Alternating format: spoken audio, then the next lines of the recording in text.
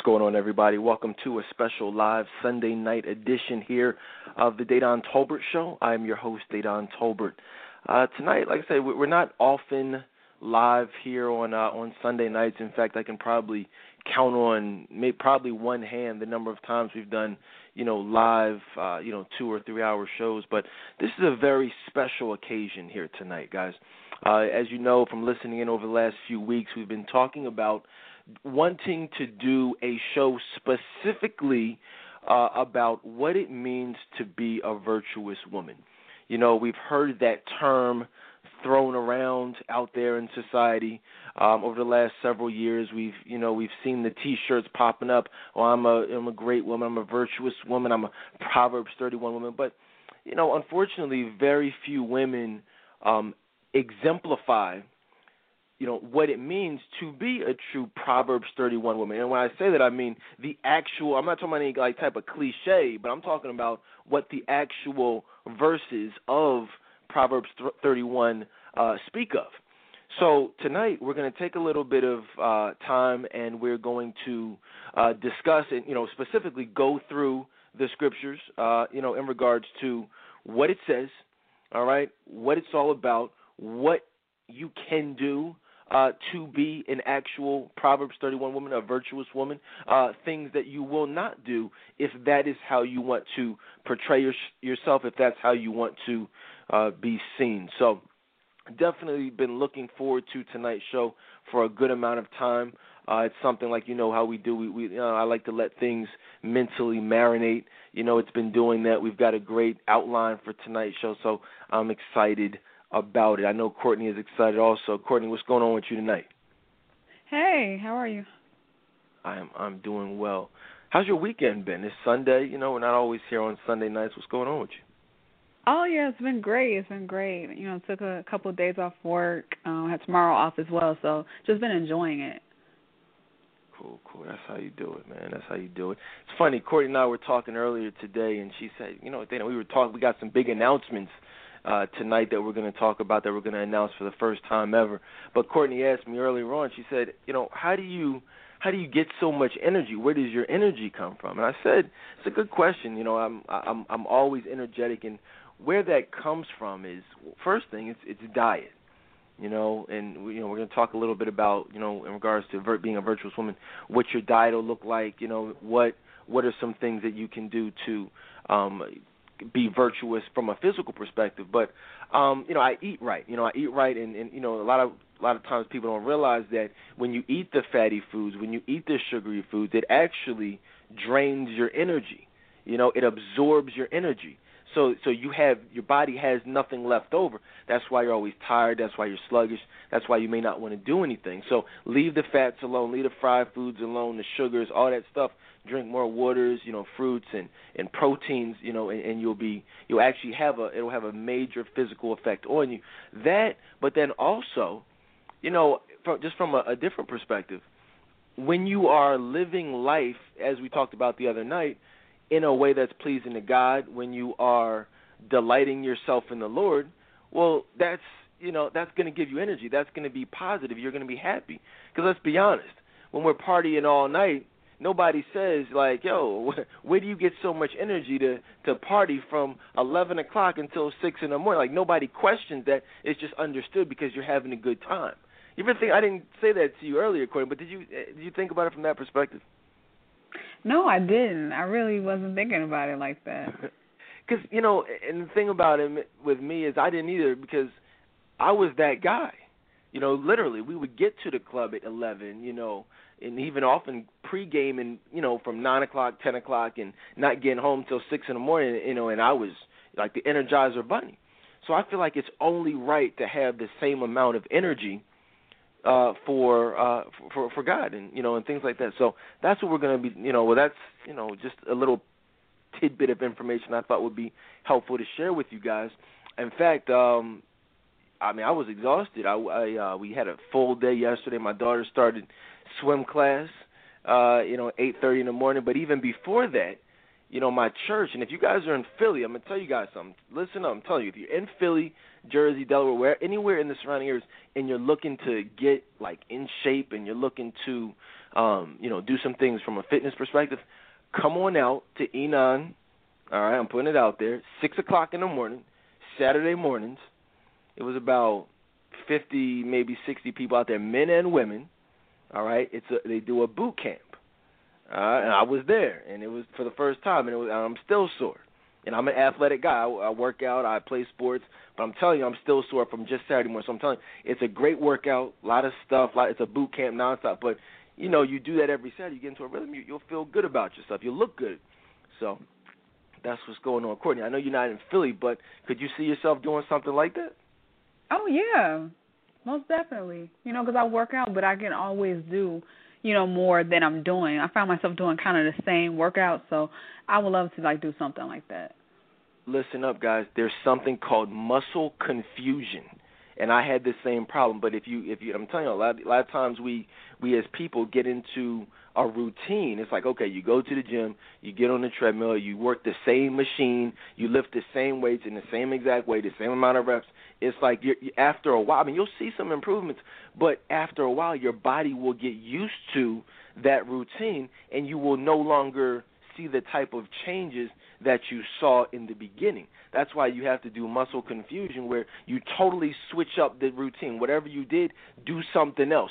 Still work the same body parts, you know what I'm saying, or maybe even different body parts, but even if you're going to do the same body parts, do a different exercise, a different weights, lift a different, to work the same body parts, but it will confuse the muscles and give it that same sense of newness, so that it'll be like, wow, okay, this is new, and your body will respond to it differently. So if we don't talk about it a lot, but one of the things, the services provided by Tolbert Relationship Counseling is the mind, body, and soul package, where we do a personal nutrition plan for you, where we do a workout routine for you. You know what I mean? So if that's something you guys are interested, in addition to the other services that we provide, check out trctoday.com. Call 855-55-DAY-DON. Got some other business to take care of, but we got a big announcement. Courtney knows what it is. Some of you guys may know. I posted something online. We're going to talk about it in a little bit, but it's going to change everything. So definitely stay tuned. But I want to jump into tonight's show. Like I said, man, we weren't live for a couple of days. What was it? Last Wednesday, I think, was the last time we were live, where we had what is being called the best show of all time. I'm just saying, that's just what was told to me. They're telling me, like, yo, Dedan, you kept it extra real than you normally do. Like, Courtney kept it extra real. If you guys missed it, you're a psycho, because you already know by now not to miss any shows, because you're going to miss something good. But we talked about, on one hand, just the effects of women who date multiple men. That's a really hot topic now. A lot of women are doing it. They're trying to increase their chances, increase their odds of finding love. So they're doing that. We talked about the effects of that. But what everyone's really talking about is our analyzation and full breakdown of Jay-Z's new album coming out on July 4th, entitled Magna Carta, The Holy Grail, where we talked about exactly what the hidden satanic message is. And you know how he's this king of double entendres and hidden messages and just off, little subtle things, very discreet, but still in your face, and we broke it all down from a biblical perspective, and anyone who tuned in should have absolutely no question or doubt about what these guys represent. I'm talking about the Beyonce, the Jay-Z, the Obama, the Kanye West, that whole clique, if you will, is all into the same thing. They all just promote the same message in a different manner. In fact, before we jump into our Proverbs 31 special tonight, did anybody see that Kanye West new album cover? I mean, he's got like 1 million album covers, but I guess this latest one is supposed to be like the actual one that they're going to use. I posted on Facebook. Courtney, did you get a chance to check it out? Was that him on the cross? Was it that one? Or was it something else? He's not on the cross, but he had a cross, like, if he's sitting down, has a crown of thorns on. He's dressed like Jesus. He's surrounded by 3 women. One of the women has a serpent tongue.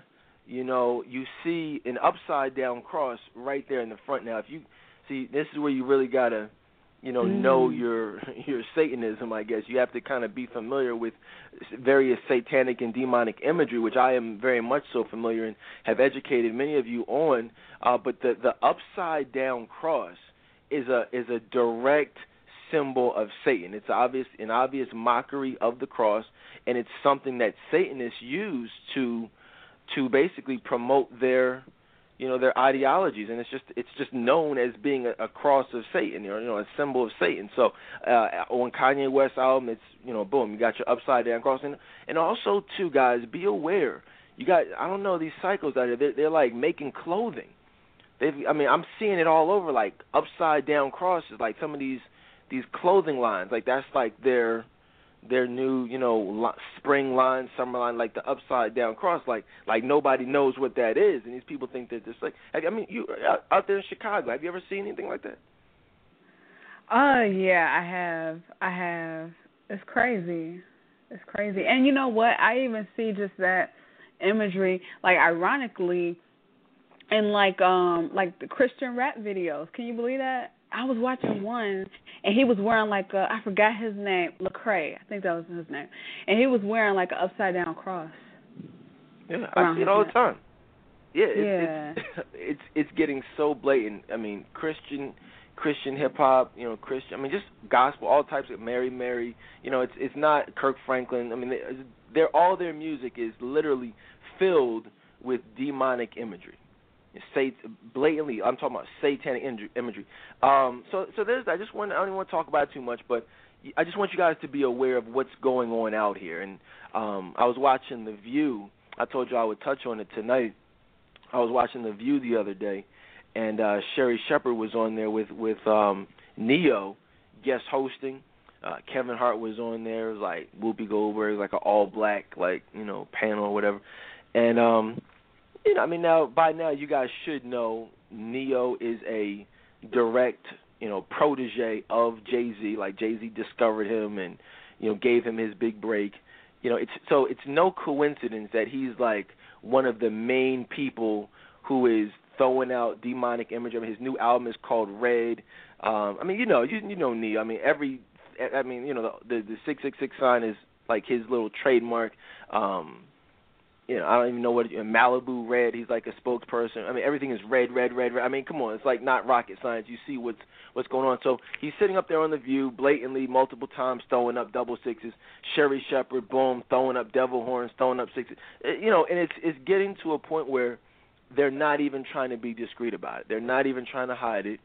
And so I just want you guys to continue to be aware. I post all this stuff online. A lot of this stuff is in the group. It's interesting, and so that's really all I wanted to say about that. I just wanted to educate you guys because, it's interesting. I'm the type of person who, I like to change things. I like to make things happen.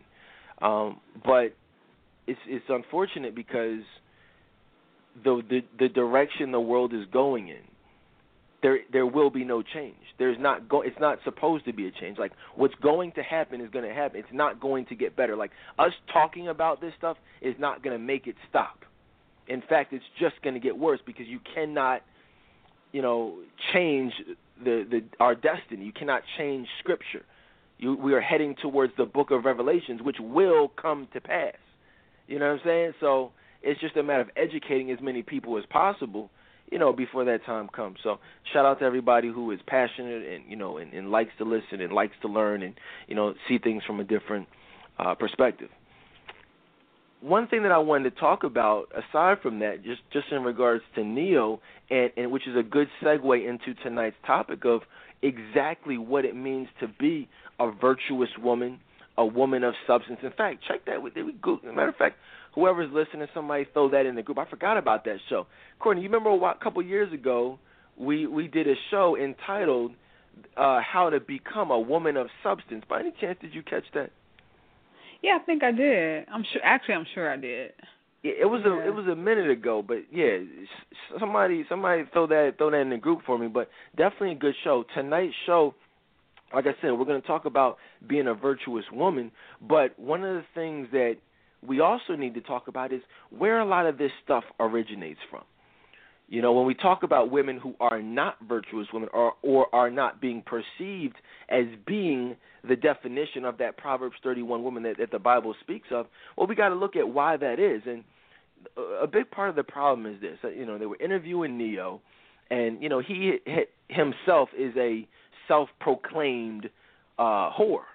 You know what I mean? Like, well, he was in his prior life. Like, even a couple of years ago, he was just like, look, I'm out here enjoying my fame. He's like, I was a whore. He said that, like, live on his, what was it, his VH1, the heck is it called, Courtney? What was it, Behind the Music? What was it? Behind the Music, yeah. He was talking about, he's like, yeah, I was a hoe. I was a whore. You know, just out here wilding out. And he said because of that, he was like, talking to Sherry Shepherd, he was like, yo, he said, I'm going to tell my daughter that all men are horrible. He's like, I'm just going to tell her to be a complete B, you know what I mean, and just all men are just the scum of the earth. And I'm like what? I want to be like, yo, what the hell is wrong with you? That's real. I mean, honestly, it made me that mad because I'm like, why would you do that?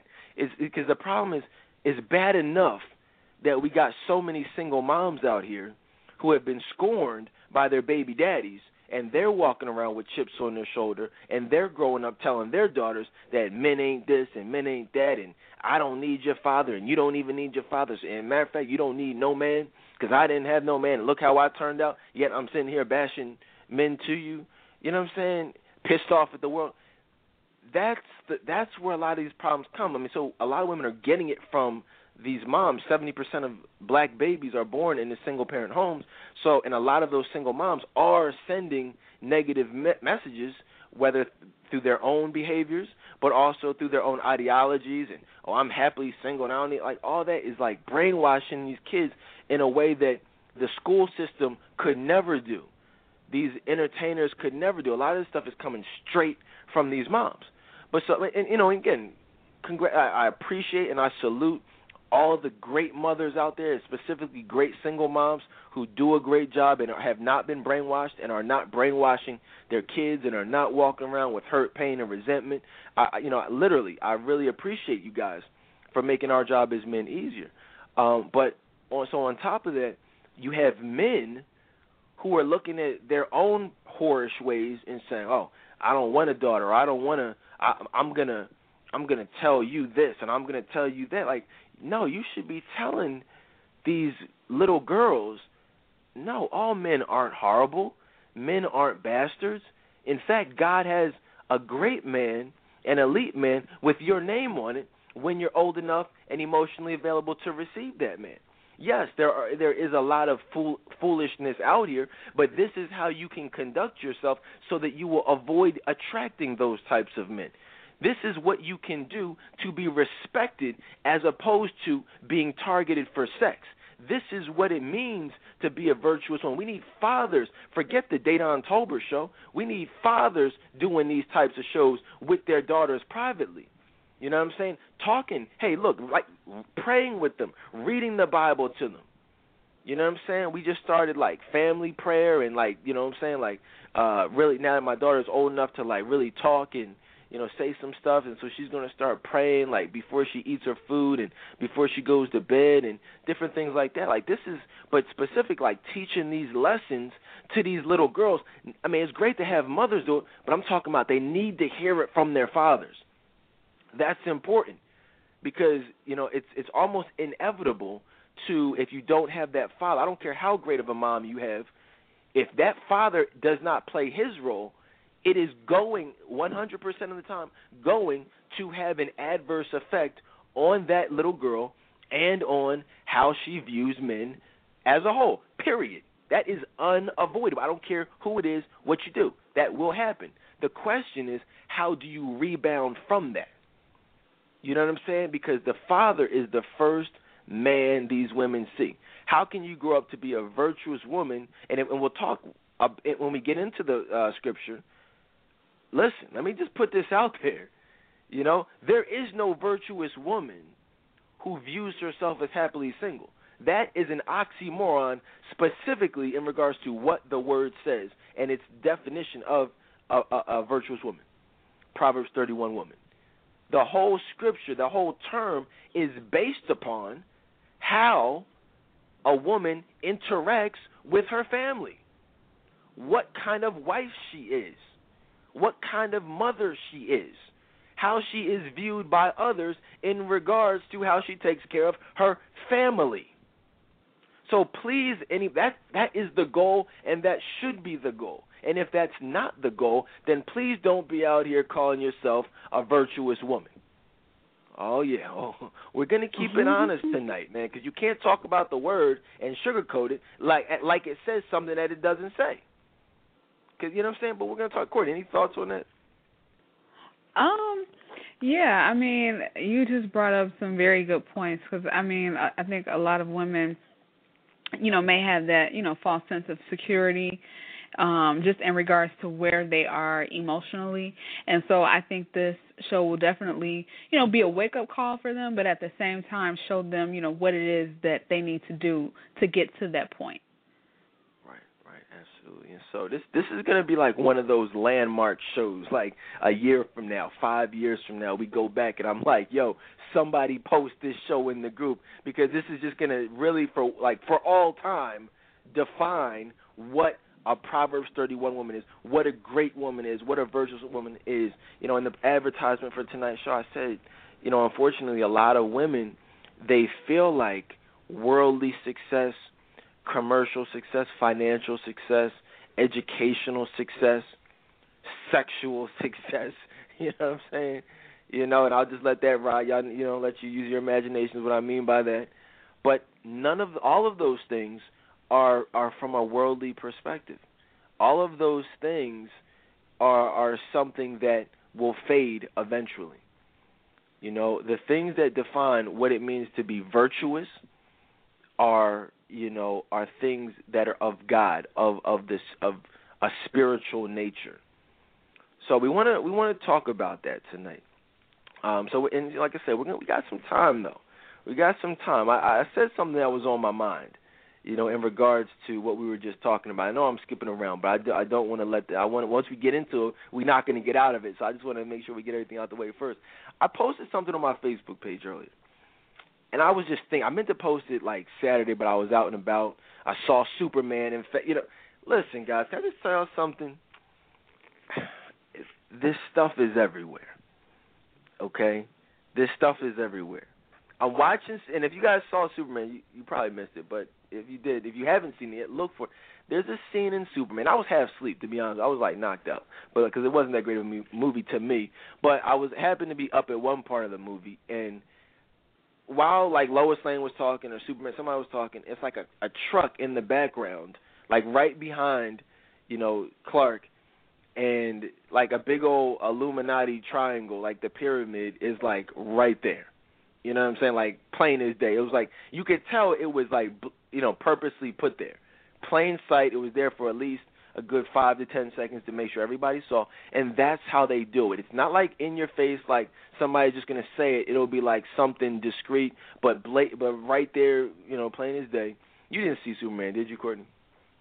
No, I didn't, but I trust you. Keep going. Yeah. I mean, it was just like it was like, yo, like really, and I saw something in there, and I don't even want to speak this into existence, but like I'm watching, and like they will.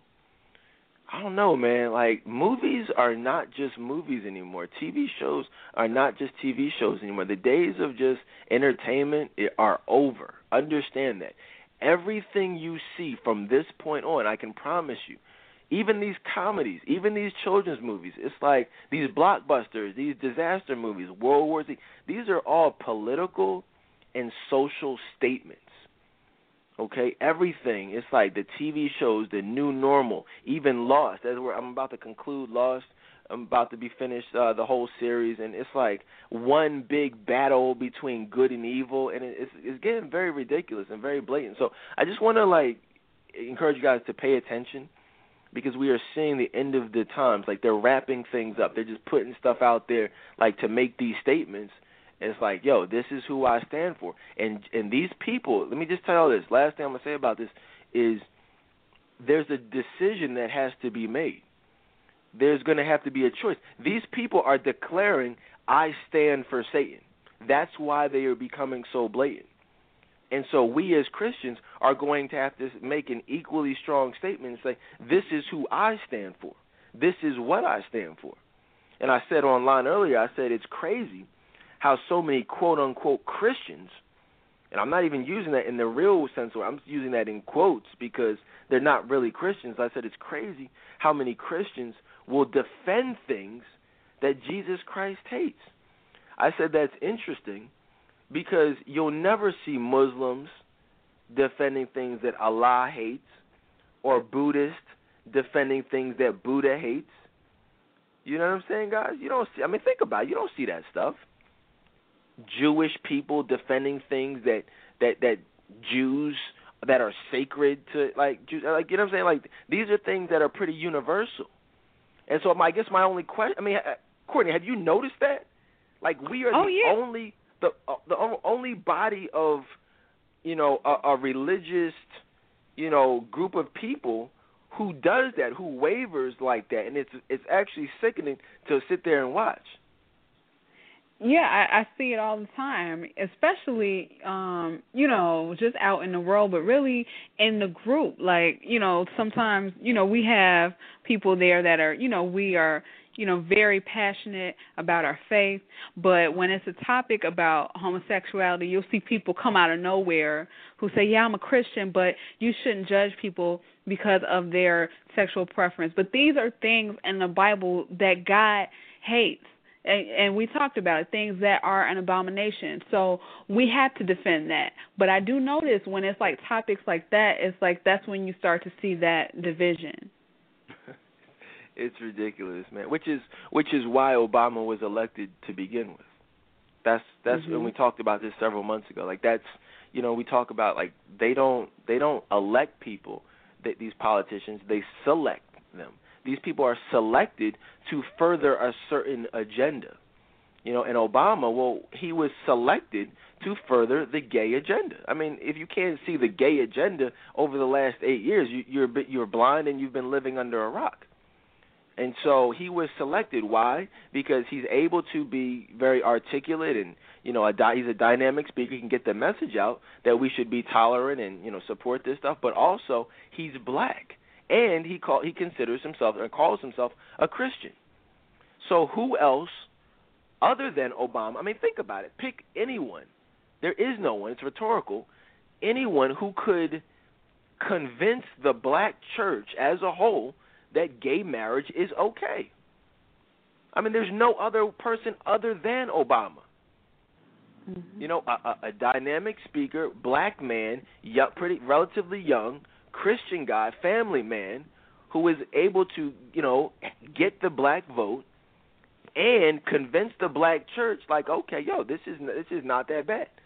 That's why he was chosen. Let George Bush or let whoever the next Democratic person, you know, coming after him, they're not going to be able to do it. They wouldn't be able to do it.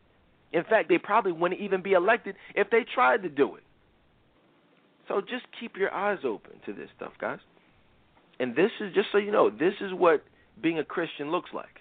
And I'm not saying I'm perfect, but if you are not passionate about things that Jesus Christ is passionate about, well, then I don't know how you can call yourself a follower of Christ. And as we get into our discussion on what it means to be a virtuous woman, we'll talk about what the Word says about how you carry yourself, who you stand for, what you stand for. You know, how are you perceived? When men specifically, when they look at you, do they see God in you? Or do they see a nice piece of booty? You know, and if the answer to that question is the latter, well, that will explain why you're being targeted for sex and not being found by the man that God has for you. Well, you got to get your passion up. You know, get your faith up. Get your conviction up. You know what I'm saying? What do you stand for? And if you do stand for something, who knows you stand for that? Or are you just a silent Christian? See, again, real virtuous women are passionate. Let's get into it, man. Let's talk about this stuff. Let's start off with Proverbs 31:10. You know what I mean, Courtney? We can talk about it. It says, a wife, and this is the NIV version that I was, reading from earlier on. But it says, in your Bible may say something different. But get those Bibles out so you can follow along, because we're literally going to go straight through. Like, this is, you know what I mean, like straight from the text. You know what I mean? It says, a wife of noble character, who can find? You know? She is worth far more than rubies, which is interesting because, we live in a society, and which is it's even more interesting than what I just thought I was about to say, because I just thought of something different. But we live in a society that is dictated by money. Money makes the world go around. I mean, these Satanists are literally worshiping the almighty dollar. Like literally, not just in a cliche type of way, like that little pyramid on the back of the dollar, it says New World Order. Novus Ordo Seclorum. Get your freaking dollar bills out, turn them over. It says Novus Ordo Seclorum. I had a Latin teacher. He was crazy. They called it. His name was Mr. V. He drilled it. He was Novus Ordo Seclorum. No, he was like coming in the room tripping like Novus Ordo Seclorum. And now I'm looking at like, yo, this dude was tripping. I mean, I don't know. He was just crazy. But I remember that as like third grade, and so, but I never knew what it meant. Novus Ordo Seclorum. That is Latin for New World Order. You know what I'm saying, guys? New World Order. That's on the back of the dollar bill. So, and that is, when they speak of the New World Order in the Bible, they say, well, the mark will be 666. So these people, when they talk about money and, they throwing up these 666 symbols with their fingers and, they're worshiping the dollar, but that little eye you see, that represents Satan. So my point with this is, it says, who can find a virtuous woman, a woman of noble character, someone who respects herself, who loves Jesus Christ, who is not afraid to show it? She's worth everything that society is based on. Well, if you turn on the TV, if you turn on read the magazines, and you look at the radio and these entertainers, well, everything they want to market you to think that, or market, and I guess through propaganda, convince you guys that to be a virtuous woman, to be a successful woman, you have to be an independent woman. Well, what's an independent woman? Well, independent woman is someone who has her money in order. Bills. I can pay my own bills, all that stuff. I could do all this. I can do X, Y, and Z from a monetary standpoint. But the Bible says that's Beyonce talking. That's these artists talking. That's society talking. That's the media talking. That's not the Bible talking. The Bible says that a wife of noble character is worth far more than rubies. But see, don't get caught up on that term rubies, because that is just an example of what we're talking about from a financial standpoint. But you see, it's a wife of noble character is worth more than rubies, meaning she's worth more than money. She's worth more than education. She's worth more than status. She's worth more than that master's or PhD. Those things don't matter. They're saying that a woman of noble character is the ultimate woman. All that financial stuff, educational, materialistic stuff does not matter. You understand that, guys? So please understand, your financial portfolio does not matter in the grand scheme of things. In fact, it's not even in the equation of what we're talking about, of what Proverbs 31 discusses. Nowhere in here does it say anything about how much money you have or your level of education. So all this foolishness about, well, I got to have a man who has this, or an educated man, or a man who works here, or a man who has this or has done that or has traveled here. Listen, none of that matters, ladies. And in fact, you're messing yourselves up by thinking that it does. Because you're basically playing yourself. You're thinking that all these things make you a great woman or a virtuous woman, but the Bible clearly says a woman of noble character is worth far more than rubies. Well, how does that make you look? What are your thoughts on that, Courtney? I think, it's so great that, we're going over this because, what stood out to me, well, a lot of things about that, is just one verse, was the fact that it said, who can find her? So it's not even, a virtuous woman is not something common. Not every woman is virtuous. And it's just good to really just talk about it. And you brought up something really good when you said that, a lot of women say that their man has to have this, that, and the other. And I hear so many times, I hear women say, well, he has to be on my level. And I heard that so much. And it's silly. And I'll be honest, I was like one of those people too. But it really, none of that stuff even matters. And if you notice, those that, there are women out there that have less education. Maybe they don't have the best car. Maybe they don't have a lot of money. But a lot of times those women get wiped up and they're married, because they have that humility about them that a lot of women don't possess, unfortunately. Right, and it's that humility that's going to take you to the next level. It's the noble character. Because let's be honest out here, a lot of women, this is what the Bible says, but aside from that, when you just talk to men, it's like that's the problem. Nobody out here is talking to men. There's nowhere other than this show that you can turn on your TV or listen to your radio and hear an accurate, and again, hear me when I say an accurate depiction of how men think. You might hear some stuff. I remember, I don't know if it's still on, but it was like on TV One. What was that show, Courtney? Black Men Revealed. Black Men Revealed. There you go. I mean, listen, I'm not a hater. Like, I'll watch something. Like, if I see something, I'm like, oh, okay, that's cool. I'll support. I'm all about positivity. If I see somebody, if I see them keeping it real from a biblical perspective, I'm all for it. I will promote it. I will tell you to listen to it. I don't hate on nobody who's living for Jesus Christ, period. You know what I mean? But that show is trash. You have a show called Black Men Revealed that's supposedly telling you how men feel, and you got a bunch of losers up there, a bunch of non-elite men talking about foolishness. And I'm like, I would love to be on a panel like that, and I would be like, they'd be looking at me like I was crazy because I'd be saying something totally different. And you know what I'm saying? So you gotta. It's one thing to say, okay, this is what I think men want. Okay, but it's probably not it.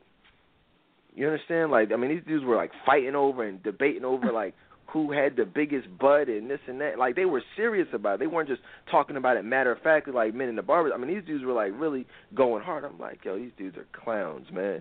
You know what I mean? Absolute clowns. But anyway, so there's that. A wife of noble character who can find.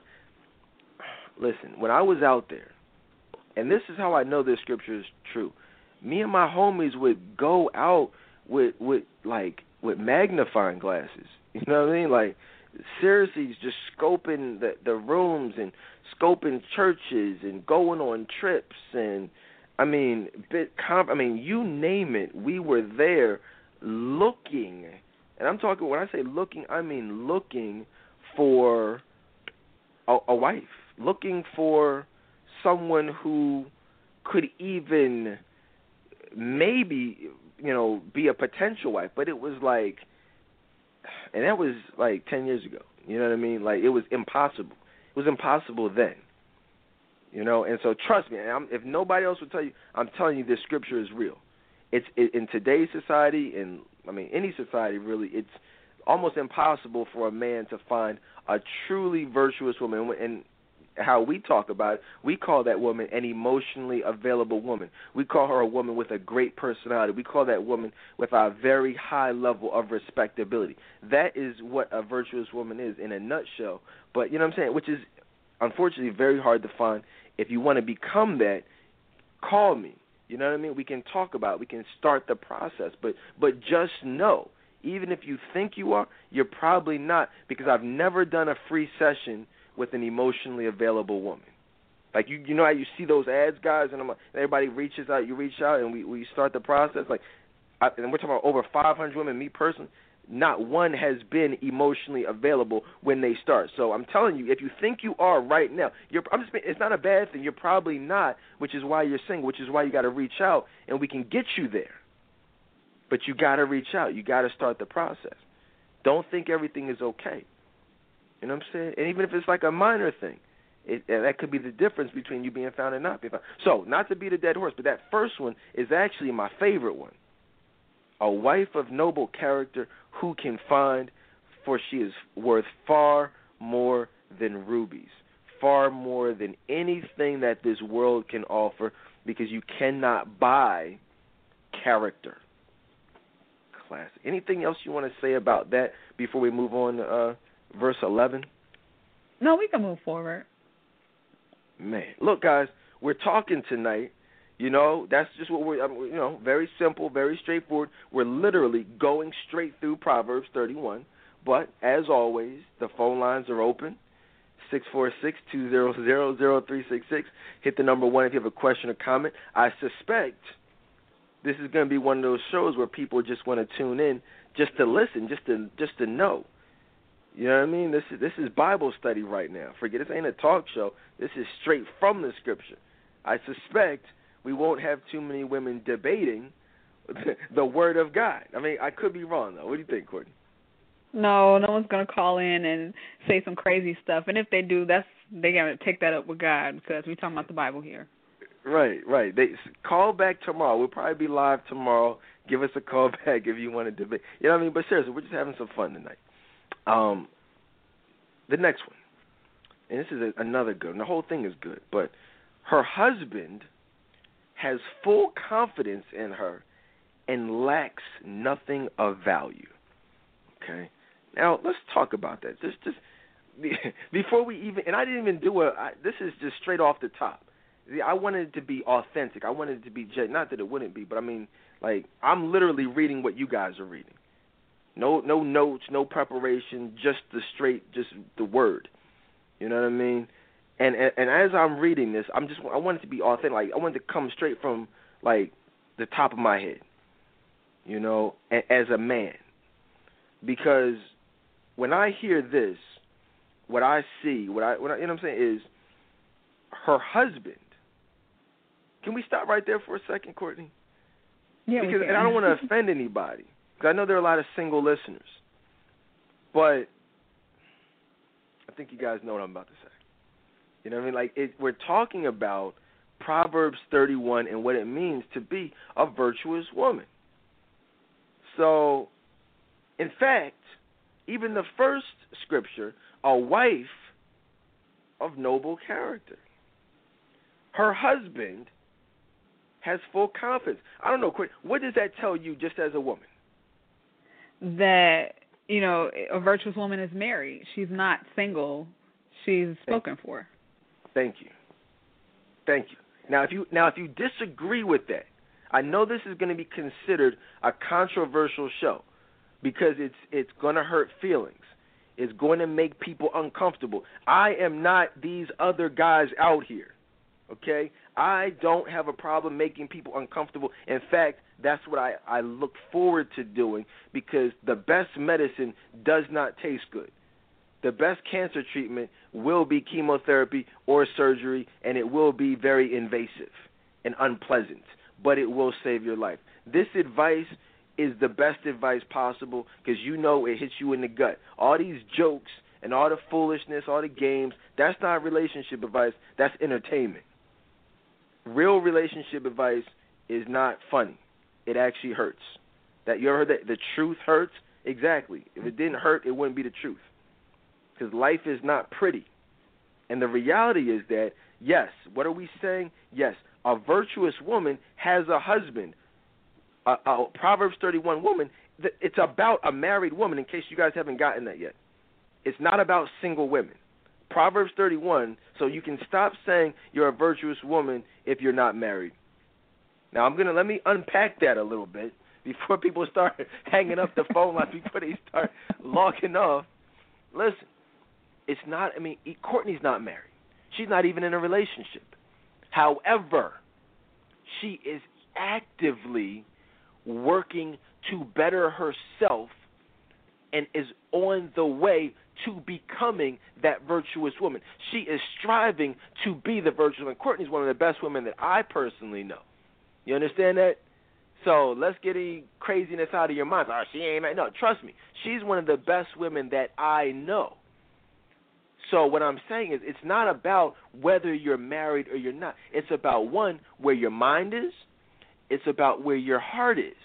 And it's about what are you doing to become this scripture. You understand that? So it's like some of y'all are content being single. And a virtuous woman clearly is not content being single. She's actually married. So if you at least got to be striving to prepare yourself to get married. A lot of people say, well, look, what kind of stuff do you do with these emotional availability assessments? Well, this is what we do. We prepare you to become the virtuous woman. You're not a virtuous woman yet if you don't have a husband that has full confidence in you and lacks nothing of value. You're not a virtuous woman if you don't have a noble character and a man is very rare, and you are very rare in the eyes of men. You know what I'm saying? If you're caught up and consumed with money and society's definition of women who have money, well, then you're not a virtuous woman. Now, again, this is straight from the Bible. You know what I'm saying? Proverbs 31, verse 10, and we're now on 11.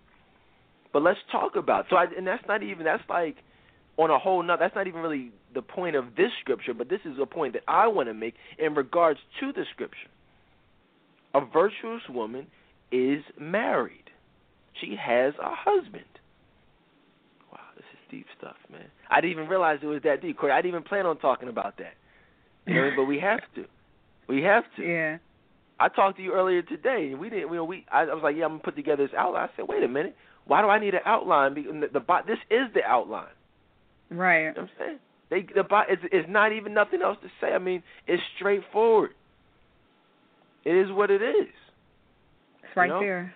It's right there in front of your face. And people will argue you down. Oh, I'm a great woman. Or I'm happily single. I'm a great woman, so I don't need a man. How do you not need a man and you consider yourself a virtuous woman when a virtuous woman is married? I mean, it is what it is. So, a virtuous woman says here, her husband has full confidence in her. Oh, my gosh, I love this. I love this so much, man, and lacks nothing of value. Well, let's talk about what that means. And it's funny because I think about my wife when I think about this, because it's like there are a lot of men out here who are married or are in relationships or even dealing with certain women. And one of the reasons why they're not really viewing that woman as their future or as someone they even want to have a future with, and maybe they are stringing a woman along. In fact, the rebroadcast of last night's show, or Friday night, one of those nights, was how to avoid being strung along. And I know last night was how to avoid being cheated on. And so a lot of times if you find yourself in those situations, you've really got to look at the mentality of the man and ask yourself, well, how does he view you? Does he view you in it? Is he confident in you? Does he love you? Does he trust you? Because please understand this, ladies. Please understand this. And Courtney and I are actually going to be doing a show coming up, maybe later on this week, maybe tomorrow actually, on the games that are being played out here in relationships. And what I mean by games is this. And again, I'm not blaming women at all, because like I tell you guys every night, a lot of times, and most times, the men are the root cause of the games. A lot of these men are total bastards. What do I mean by that? Well, the men will be dealing with a woman who they will manipulate into thinking that they are in an exclusive relationship or in a monogamous situation, because they'll tell them, well, we're not together, but I'm not having sex with nobody else. They're like, okay, I guess that's not what I want, but I guess that's good enough for me. They're good enough for right now. And so they're out here having sex with other women.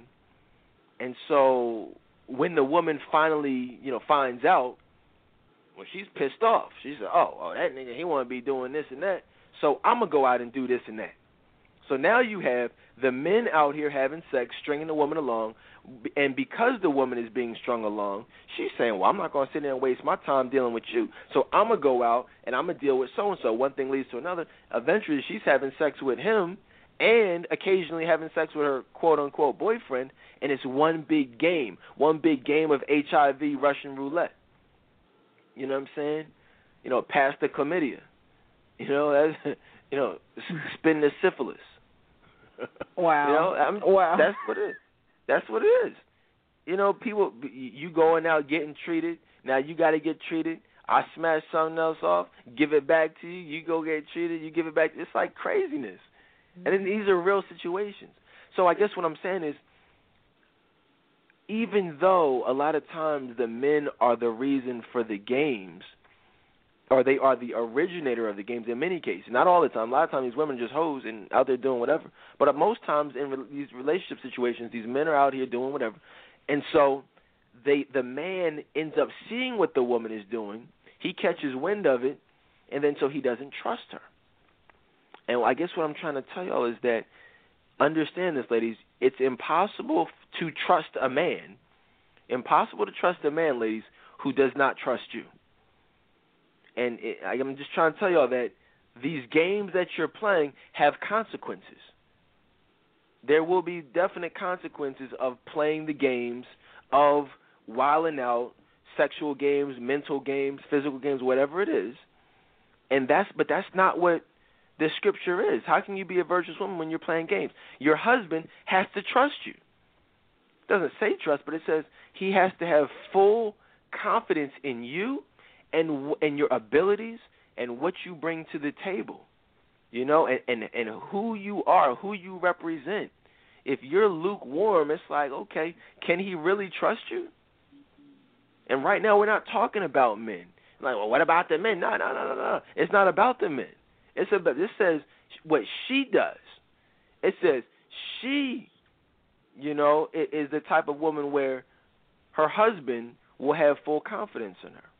And he will lack nothing of value, meaning she will do everything that she needs to do to make sure he has what he needs, and those things are things that he sees value in. See, that whole second verse could be a whole thing right there, a second part of the verse. He lacks nothing of value. And I think about my life is I really don't lack anything. I mean, I've always been a go-getter just in and of itself, but, that's just me as a person. But just when I factor my wife into it, now that I look back, a lot of this stuff that you see from a career standpoint, the show, the business, everything you see, she has had a hand in, a very silent hand in. Mind you, she's not out there like that. She's not on Facebook all like that. She kind of does her own thing in that regard. But it makes it possible. She makes it possible for me to do what I need to do, the things that I consider value, the things that Courtney sees value, the things that you guys listening in. You guys know this show is filled with value. Well, I'm not lacking that. She makes that possible. You understand that, guys? So I'm just using that as an example, using her as an example. Her husband has full confidence in her, and he lacks nothing of value. She goes out here. I don't have to worry about men on her Facebook page telling her how sexy she is. I don't have to worry about her walking around with her breasts out, her booty out. Those aren't thoughts that I have. I don't have to worry about the cheating or the games or the lies. That's not, an issue of mine. What does that mean? It means I have full confidence in her. And if your husband is not saying the same things about you because he's not sure how you would conduct yourself in a situation out in public, where say you are approached by an attractive man, does he know how you would deal with that, or would you be all flirty and smiley face? If that's the case, and is there a little friend at work who you have some inappropriate behavior with, inappropriate conversation? You're not a virtuous woman, because it would be impossible for that man to have full confidence in you. This is deep stuff, Courtney. What do you think about that? Because back in the day, you used to be a game player. Yeah, I was notorious for playing those kind of games, and where that came from was just me feeling like I was giving a lot and not getting it back in return. So I felt like I could, act like a man and, do what the men did. And, I don't know why I thought that maybe I could have some type of control or advantage over the situation. And when it was all said and done, that's not what happened at all. Like, we don't have that control. But I do want to add, like, one more thing, just in regards to this verse. When it says that, he has full confidence in her. Another thing I think some women have a problem with is they will go out and, if something's going on with, their husband, like, they have a disagreement, they will go out and discuss their business with their friends. And they'll tell them everything, just disrespecting him. So, I mean, I think that I look at it like, does he have confidence that you will keep matters, between the two of you? Or will you go out and tell everybody and their mother when you have one argument and then have everybody looking at him like he's crazy? So, I don't know. That's what I think. You just said a lot right there. You're right. That happens all the time, and I can tell y'all, ladies, that is not okay. It's not okay to talk to your friends about your life, your relationship. That is between you and him. There is not a man on the planet who wants your girlfriends or your male friends knowing anything about your relationship. So the question is, does he have full confidence in you? Or does he not trust you? Does he not trust that you will respect his relationship? Or your relationship, I should say. So, I mean, this is deep stuff right here, man. Like, the Bible is crazy. You know what I mean? Like God is crazy, man. Like, he put some classic information in the Bible. Like, it's like ridiculously crazy. You know what I mean? Like, it's so deep. Like, it's not even, there's like nothing surfacey about it. And it's like, it's the ultimate relationship book. It's crazy. So many people are out here writing relationship books, and, it's crazy. They're trying to put their own spin on something. But what people don't realize is that the Bible is a relationship book. It's the ultimate relationship book. That's why I wouldn't even try to put out anything that was not from a biblical perspective, because it's like, what the heck? I mean, it's already been said. So it is what it is, man. I see a call on the line, though. We'll take calls. We're not even like, hopefully we'll have time. We may have to do a part 2. I don't know, because I want to get through the whole thing. But, we're just on the second verse here, and it's already 10 o'clock. I'd like to go to bed before midnight. I don't know. I said, hey, Danny, you mind if I do a show tonight? She said, oh, yeah, sure. I said, all right, well, I don't think she expected me to do a 3-hour. No, I'm just playing. She doesn't care. She's chilling, man. I just be messing with y'all. Y'all be like, oh, this juicy. Oh, he's in trouble. Y'all's in trouble. He ain't an elite man. His wife, he in trouble. He get off the. Come on, man. I'll do this show till 5 in the morning. You know what I'm saying? No, but seriously, it's all about, she supports. And so shout out to her. Shout out to my wife. She did her first race. She's now doing, I told y'all a couple of weeks ago, she's doing a Black Girls Run. It's a little organization. They run, long distances, staying in shape. She just did almost a 4-mile race today over in Baltimore. So she finished. She did well. So congratulations to her. Go ahead and, if you know her, shoot her a little message, a little something, inbox, whatever, saying congrats. What else? But yeah, 646-200-0366. Hit the number 1 on your keypad. See a call here from the 940 area code. Welcome to the Data October Show. Hey, I just want to say thank you for the verse that said that she is a wife. Like, I never looked at it like that, so I just thank you for breaking it down, and I'm glad to finally tune in. Like, I liked your Facebook a long time ago, and I'm like, I want to listen to that, and what the heck? So. Are you a first-time listener? Yeah, this is my first time. Oh man, where have you been at? Like, you just been seeing the person. I don't know. I always see all your stuff, and I'm like, oh. I listen to so many of these like call things, so it's just like, dang, do I want to listen to that one or this one? So yeah. But yeah, I appreciate it. Where you calling in from? I'm from Denton. Where's that? Denton, Texas, North Texas. I'm out here studying at the University of North Texas. Yeah. Cool. Well, look, I appreciate you listening. I appreciate you for being a first-time listener. We always have first-time listeners, and I'll tell you the same thing I tell everybody every time we get a first-timer. Definitely check out the archives. This is going to be a good show. This is a good show, but man, you want to listen to like some of these past shows, specifically Wednesday's show, the one I was just talking about earlier in regards to that whole Jay-Z situation, and that was probably like the best show of all time, honestly. But a lot of good shows in the archive, and anybody who's looking to get caught up, iTunes, all shows, just type in Dedan Tolbert Show on iTunes. All the shows pop up. DedanTolbertShow.com is where all the archives are, so just check us out. Let's keep it moving, though. But, yeah, it's funny. She thanked me for that. I'll be honest with you. Listen, you got to thank God, because like I said, that just popped into my head at that very moment. That was something God wanted me to tell you, because it's amazing. Virtuous women are wives. And out of here, that's the first time I thought of it. When I said it, it's the first time I've ever thought about that. I'm not going to sit there and lie to you. Oh, yeah, no, I just thought of that. Courtney, had you ever thought of it from that perspective? No, not at all. Mm-mm. That's why you got to read the Bible. See, people don't read the Bible. People will say, like, and I was one of them. Like, I was one of those people who didn't read the Bible like that. But, like, when you really read the Bible, it will speak to you. God will speak to you. And he will show you things. And it'll like change your life, like stuff that you can't even think of or fathom on your own. But when you read the Bible, it's like, yo, wow, I didn't even know that.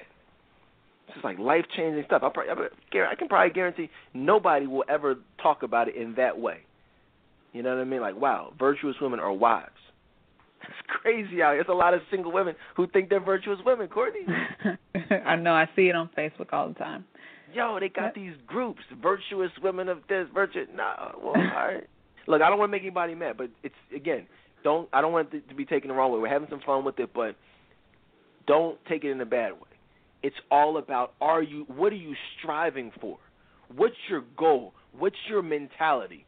Do you think are you on this Beyonce thing? Oh, I'm happily single, all my single ladies throw your hands, all this crazy crap. Or are you saying, look, I'm going to work on myself so that I can become a true Proverbs 31 woman, a virtuous woman? All right, let's get back into it. So, her husband has full confidence and lacks nothing of value. I think we've exhausted that one. I think you get it. Verse 12, and again, straight from the Bible. Open up those books, man. Get the duster off. Get the dusted off real quick. You know what I'm saying? And open it up, because this is straight from the Word. Verse 12 says, "She brings him good, not harm, all the days of her life." And that's what it is. You know, when you turn on your TVs, your radios, we hear a lot about what women want from a man. It's like, okay, you see chili, it's like, oh, I got this list, or I got to have these, you've got to have this, you've got to work here. And I didn't forget about that question in the group that I think Dave posted. We're going to talk about that. You know, we're going to talk about some specific situations of what a virtuous woman looks like, what she doesn't look like. You know, what type of mentality would define a great woman versus a not-so-great mentality.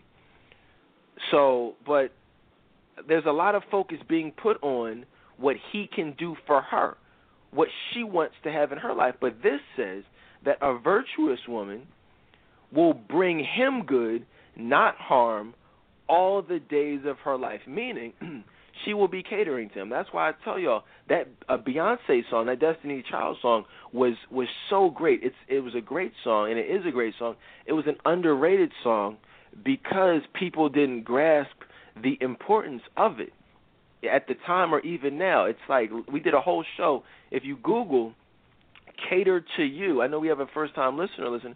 If you Google "Cater to You" on the Dedan Tolbert Show, listen to that show where we literally played the song and then dissected the lyrics of the song in regards to what it means to really cater to your man and how that literally is the perfect song if you want to be found by an elite man. In fact, we dissected another one of Beyonce's songs more recently.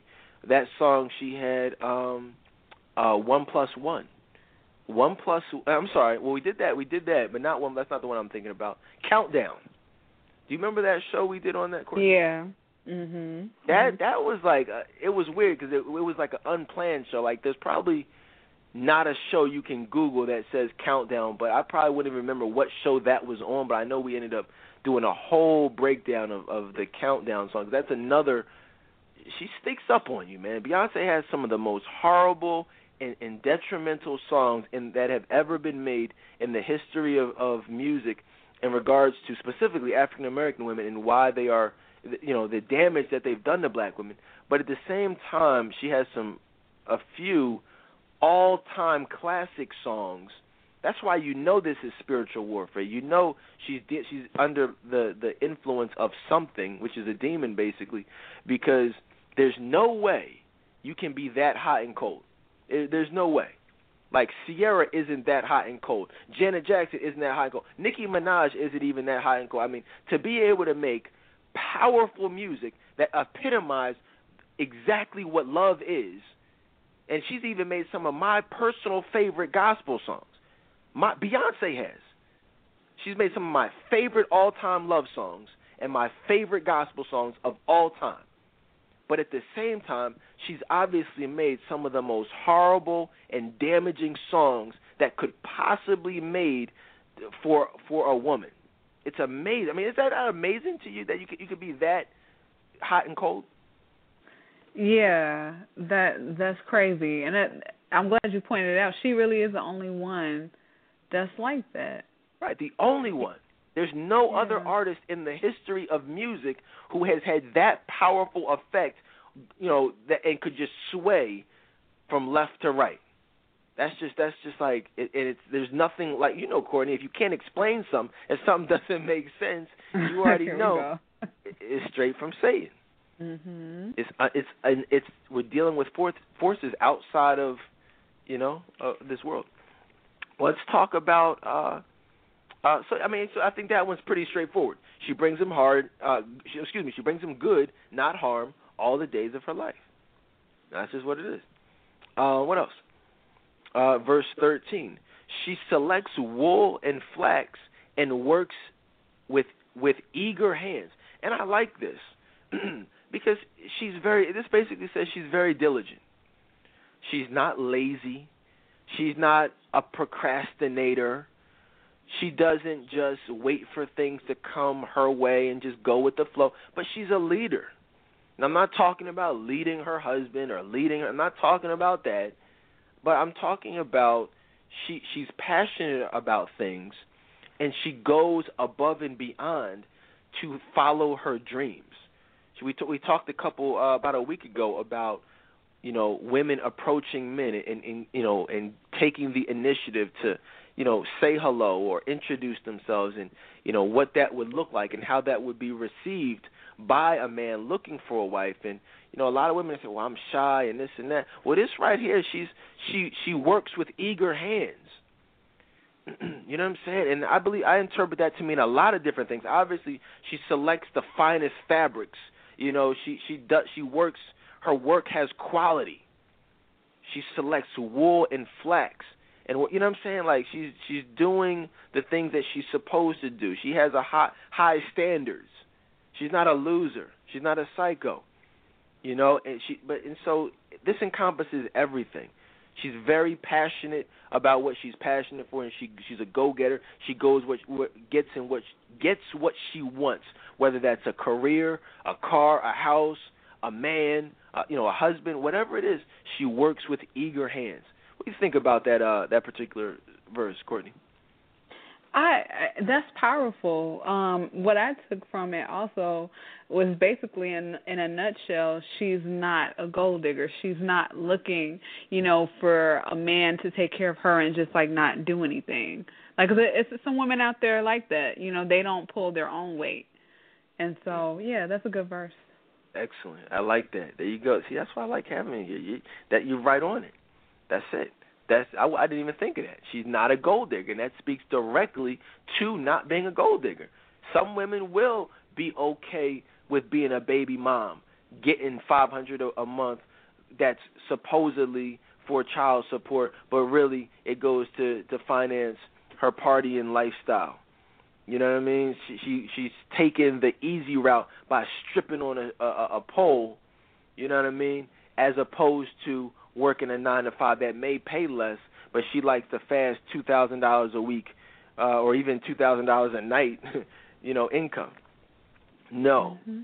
It says she selects the finest of fabrics and works with eager hands, meaning she doesn't mind putting in the hard work to do things the right way. Because if you go back to the verse 1, she is of noble character.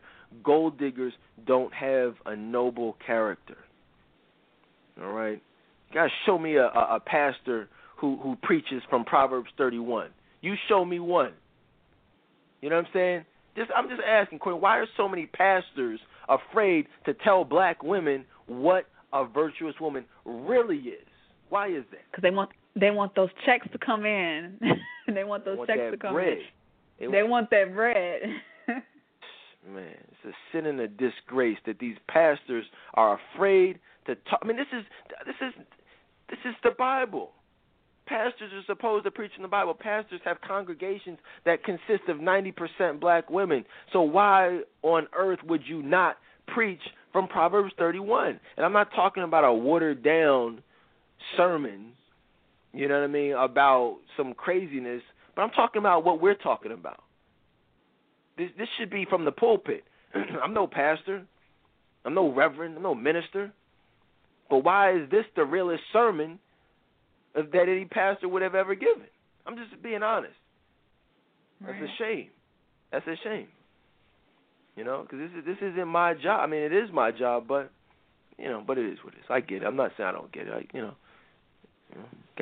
I see the difference. See, I'm not. Somebody said, well, "You worried about ratings?" I said, "Ratings." I said, "I'm on Blog Talk Radio. I don't care about no ratings." You know what I'm saying? I'm worried about saving souls and making an impact. Right. If I was worried about ratings, I'd be on NBC somewhere, ABC, WDAS, Power 99, Hot 97. Like, that's not hard to do. You just got to know the right people. I mean, believe me, that's not a hard. I've been on the air for 6 years. I could do a lot of things in entertainment if I chose to. But it's about doing it the right way, doing it Jesus Christ's way.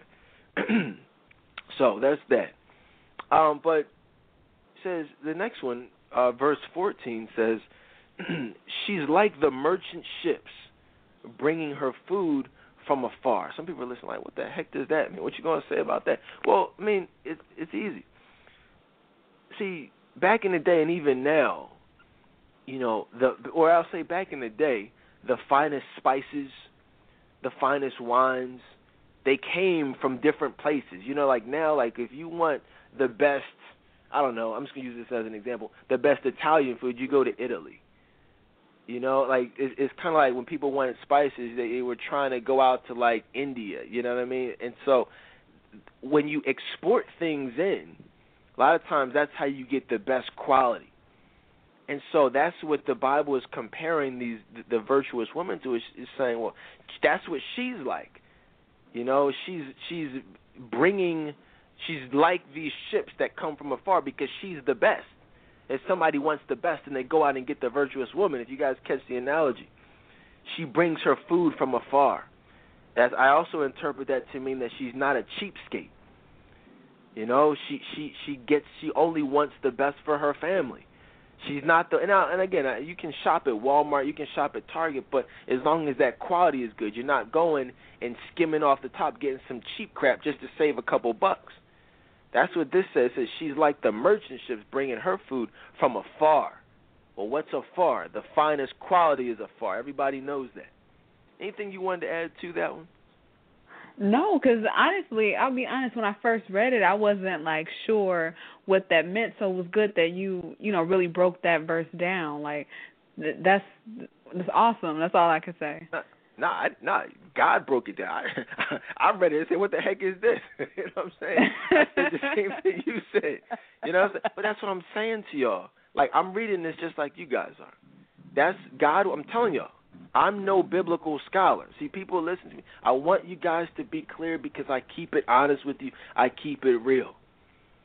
I'm no better than you. I mean, yeah, this is the Daydown Tolbert show, but I struggle, you struggle. You know, just a couple years ago, I was doing things from a different. I've always been helping women. We've been in business since 2003, but it was not always from a strictly biblical perspective. It was always from a real perspective. It was always from a personal experience perspective, but it wasn't always really from a biblical perspective. So I'm just telling y'all that this reading the Word will show you things, and it will transform your whole mentality. Okay? What else, though? She gets up, and this is verse 15. She gets up while it is still dark. This is a classic scripture right here. She gets up while it's still dark. She provides food for her family and portions for her servant girls. Wow, man, this is so deep. This is crazy right here. This is really crazy. What does this say to you? It says to me that she is a giving woman. Like, she's not selfish. She is thinking of others.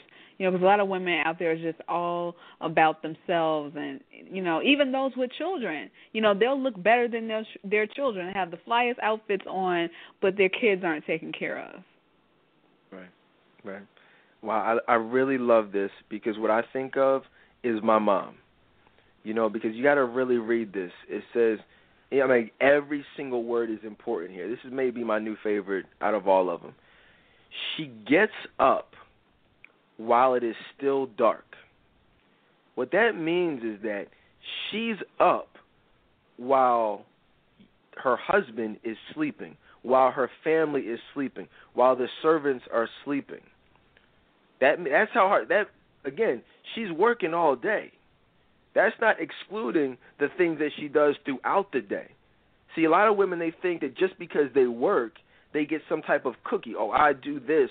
I work. I have this type of job. No, you don't get a cookie. You don't get a star next to your name because you have a job. You're supposed to do that. You're independent. You pay your own bills. Whoop-de-doo. That's what you're supposed to do. But a virtuous woman doesn't just work her 9-to-5 job when everyone else works the 9-to-5 job and then comes home and chills and then goes to bed.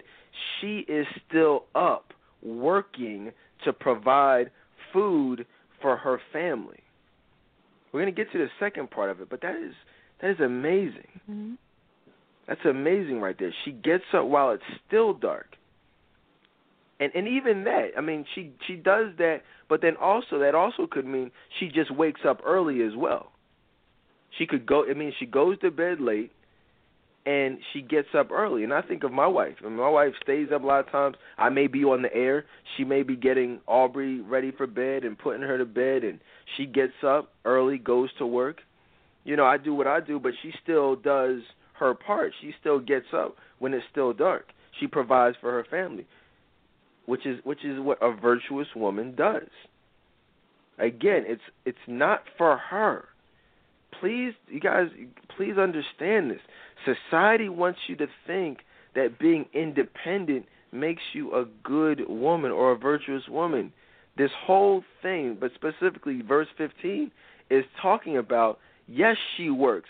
Yes, she makes money. Yes, she has nice things, but it's for her family. It's not to buy a Gucci bag so she can impress her girlfriends and go out to the club trying to impress a man. No, she provides for her family.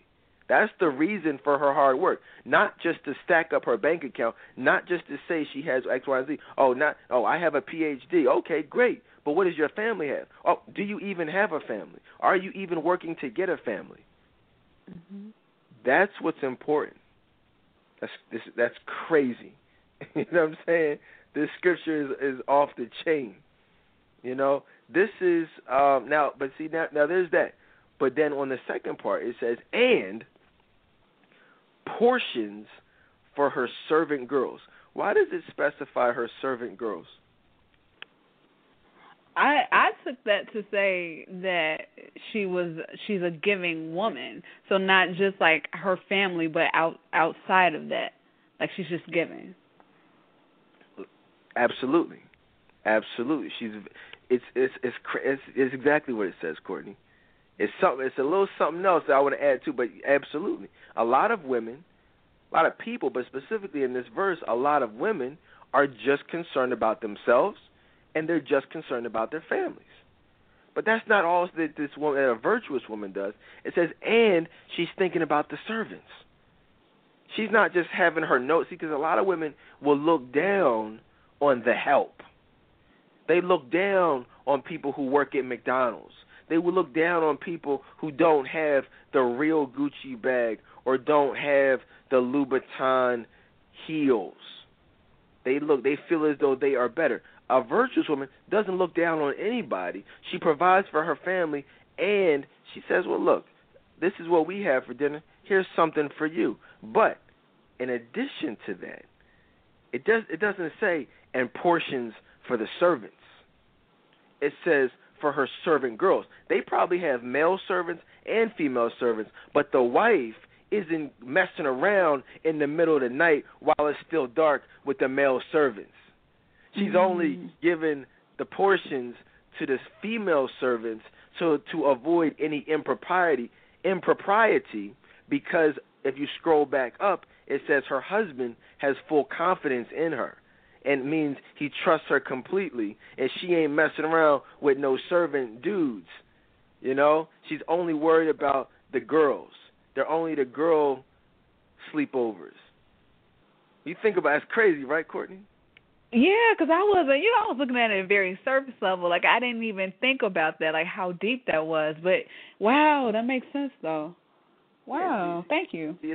It's a lot of people out there who are not even, a lot of women aren't even concerned with how their actions will be perceived. You know what I'm saying? You have to be conscious of, okay, would my husband be okay with this? Yeah, I'm up at the middle of the night, I'm cooking some bacon and eggs for the family, but, you know, I want to give some scraps to the servants, but I don't want him to think that anything is going on, so I'm not even going to do that. And I'm just saying, ladies, you got to be aware of that. You want to be aware. You want to be aware of what you're wearing. Do you have a neckline that when you bend over to pick up the pen that you dropped, will you be giving somebody a show? When you bend over, what does your booty look like? I'm just saying, see, a lot of people I see a lot of that stuff. You know what I mean? Like, are you aware of that? Because some of y'all are not aware, and you end up giving people shows, and others of you are aware, and you do it on purpose. Keep it real, Courtney. Do you know what I'm talking about? Women, you know, they have a V-neck T-shirt on or a low-cut shirt, and they know, like, you're not stupid. Like, you know when you bend over, like, but there will be men all around, and they'll just be doing it, like, not even caring. Yeah, I see that all the time. It's like, actually ridiculous. Like, it's crazy. It's crazy. Cover that up, ladies. Your man is not okay with that. It's crazy stuff out here, man. Yo, this is one of my favorite shows already. You know what I mean? I love the word. I love dissecting the word. I love breaking the word down. This is going to be it will go down. Hopefully you guys like it, but I love it. You know what I mean? So, very few shows do I actually listen to. I can already tell we're going to listen to this show, or I'm going to listen to this show again, and you guys are going to listen because I'm going to rebroadcast it again. You know, so it is what it is. But yeah, I see a couple calls on the line. 646-200-0366. Hit the number 1 on your keypad. 516-639. Welcome to the Dayton Tolbert Show. Hello? Hello? Yes. Hello? Yes, hello. Welcome.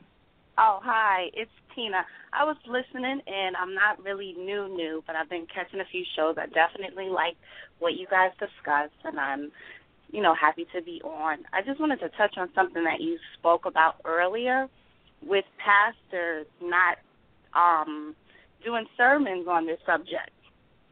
And I just feel like if they do these sermons, and what I'm noticing, most churches are full of single women. So once they start doing these type of sermons, a lot of giving that they require would stop. A lot of the things that go on that's not appropriate in churches would stop. So that's what I think the reason why. You hit the nail right on the head. Right, no, you're right. You're absolutely right. You know, and I even heard a pastor one time on YouTube preach on this subject. I was so disturbed, and I wish I could find it. And he was saying that the Proverbs 31 woman was actually a cursed woman. And I was just like, I've never heard it like that. I'm going to try to find it. But I was just so surprised, and I was like, that's really, the reason why they're not preaching on it. Because you would enlighten so many women. How was she? He was saying something like, I'm going to look for it. I don't want to say who the pastor was. I know who he was. I'm going to look for it. But it was basically like he was saying she was cursed because she had to work so hard and her husband was weak. And, she wasn't a model for women to look towards. Like, basically, she had to work so hard and take care of the servants and get up early. So she was actually a cursed woman. I'm going to look for it. But if you look it up, Proverbs 31 sermon, I'm pretty sure people can find it. Like I said, I'm not going to put that pastor out there. But don't let me find it. Inbox me, and I'll put it out there. Because man. I will. Okay, then that's what I'll do. But I was just the way he came at it, I've never heard it that way. And I said, you know what, that's what's the issue in the black church. Absolutely. Where are you calling from? I'm from New York, Long Island. Cool. Good to hear from you. Appreciate you listening in. One of the things, in fact, if you guys go to my YouTube channel, youtube.com/AskDadon, I did this was years ago, but if you Google, I forget what the heck it's called, like the Black Church, or you scroll through, there's only about 30, 35 videos that on my channel, one of them in regards to the Black Church. I speak about that. I talk about it all the time. Courtney said it earlier. I mean, that's the real reason why these pastors are afraid. I mean, they don't want to say the wrong thing. They don't want to say anything that will be offensive and cause people to feel uncomfortable. Like if people, they don't want to do a sermon and there be pin drops. You want to have people throwing things and jumping up and down and shouting and you better preach, like nobody's going to be talking about you better preach when somebody says, yo, keep your legs closed. You know what the Bible says about fornication. You think, it'll be quiet as a mouse in there. Nobody want to hear that. Nobody wants, if the single women, a lot of them single moms, and the pastor starts talking about how God punished sinful behavior in the Old Testament, specifically whorish behavior in the Old Testament. It wouldn't be a whole bunch of you better preachers then when he gets into Ezekiel 23, talking about a hola and a holiba, the first hoes in the Bible, and how God caused them to live out their worst nightmares and took all their sexual sins and used it against them and eventually killed them because of their whorish ways. I bet we'd see a lot less hoes out here. And if you guys don't know what I'm talking about, go ahead and Google my special on Scandal. Just go ahead. Actually, I got to rewind. That was the best show of all time. Courtney, that show will go down in history. Yeah, that was a good show. I will post that right now on my page. Like, yo, you listen to that show. Specifically, the last hour of that show where we got into, again, Ezekiel 23, what the Bible says about hoes, specifically women who exhibited whorish behavior, were punished by God in the Old Testament. How God feels about whorish behavior. And again, you can't talk about a virtuous woman without talking about the opposite of that, which is women who are out here, being sexually immoral. But she's right. Nobody that would make people uncomfortable and most likely cause them to leave the congregation. Most pastors don't even preach about homosexuality.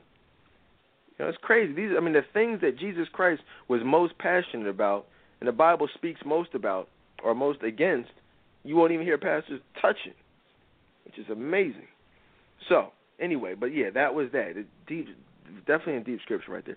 The next one, 16, Proverbs 31, where are we at? 16.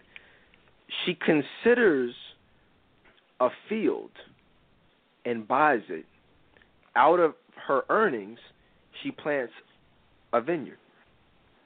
Now, I like that because we can approach this in a number of ways, but she considers a field. She plans. You know, see, a lot of women out here are unmotivated, and they are, as we talked about earlier on, lazy and unambitious. But a virtuous woman, she takes her time. She has a plan for her life. We're not just talking about necessarily, physical purchases or things like that, but she just plans the direction of her life. She has a goal. She sets her mind on something, and she goes out and does it. Not only does she set her mind on something and go out and do it, but she will take that and then multiply it. She will take that to build upon something else. She will lay the foundation. She'll plan the foundation, but then use the foundation to build upon and further her life to the point where she gets everything that she'd even ever wanted. She considers a field and buys it, and out of the earnings, she plants a vineyard so that she can continue to be blessed. She's a businesswoman. She's an educated woman. She's an ambitious woman. She's a proactive woman. What do you think about that verse, Courtney? That verse is very powerful. It says a lot.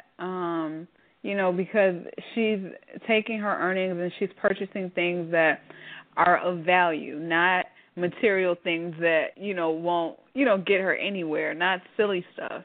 Like, it's actually things that will, produce value and profit. So, yeah, right. I think that's a good one. Right. And again, it's all with the sole purpose and the sole intent, not to impress her friends, like Courtney said, not just the profile and, getting the Gucci bag, driving the BMW, but no, she's doing things with the sole purpose of bettering her future for her family.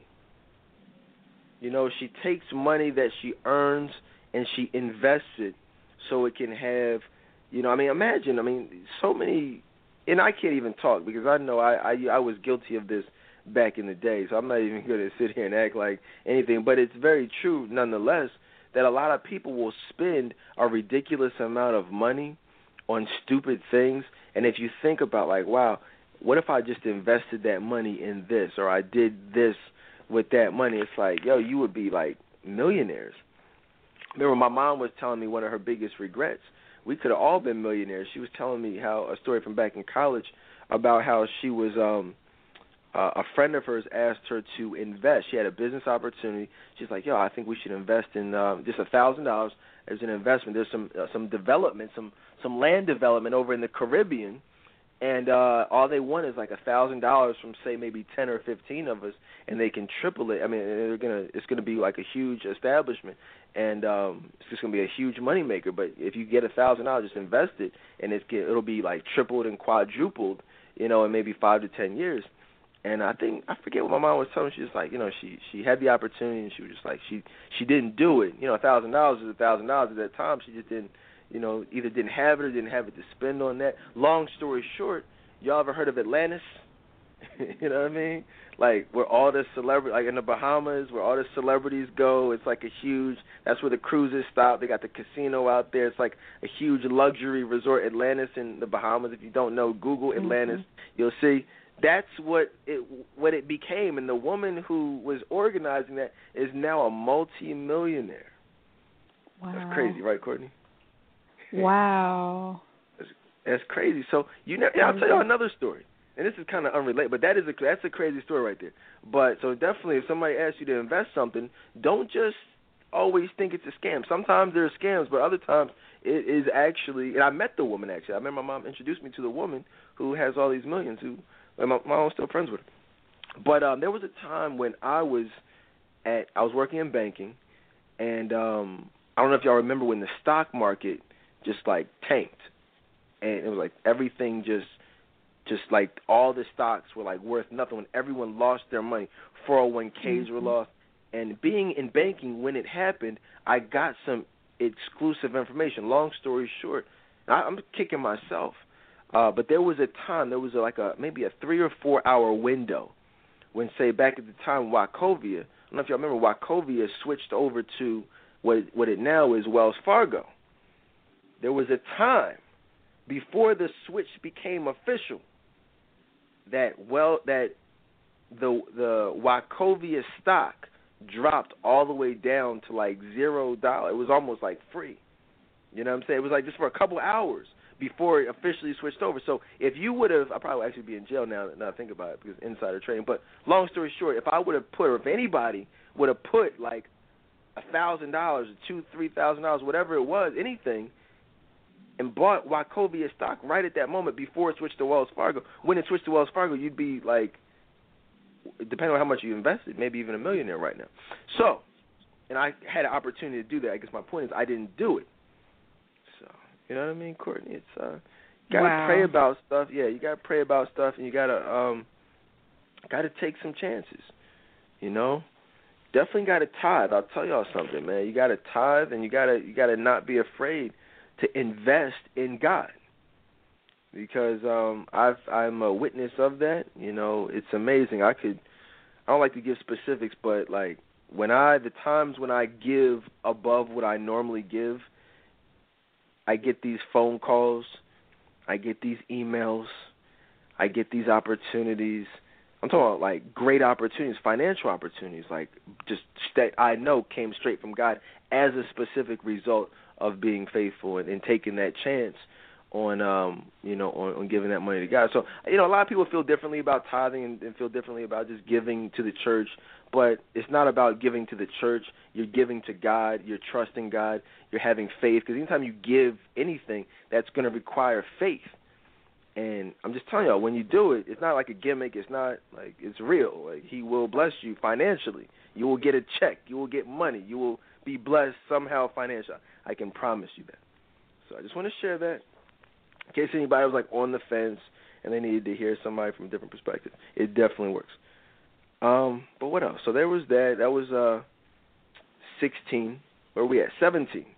And we're just rolling right along here. Isn't this fun? Like, what would y'all rather be doing on a Sunday night? Yeah, we're just chilling, man. Just reading the Bible. You know what I mean? Talking about it.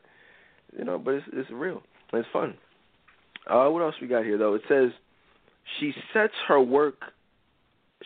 about her work vigorously, and her arms are strong for her task. I think this one is pretty much self-explanatory. It's almost like a piggyback off of the last one. She's about her business. She sets about her work vigorously. You know, it's not even, it's not rocket science. I mean, she does what she has to do to be successful. And it says that her arms are strong for her task. Meaning, and you can look at it a couple different ways. On one hand, she's made to, like, she's able, physically able and emotionally able and spiritually able to do what she needs to do. Her tasks are not too big for her to do. You know, she has a plan. She goes about putting that plan into motion, and she has the qualifications necessary to bring that plan to fruition. Her arms are strong for those tasks. Any different perspective that you took or anything you wanted to add to it? No, I mean, I pretty much looked at it the same way. Yeah, I mean, it's pretty straightforward. So, and that's just what a virtuous woman is. She's about her business. And the next one, the same type of thing. She sees that her trading is profitable, and her lamp does not go out at night. This is deep. She sounds like me. You know, that's what I do. I'm working 24/7, because this is the thing. She's doing something that obviously that is profitable. So she's not just oblivious.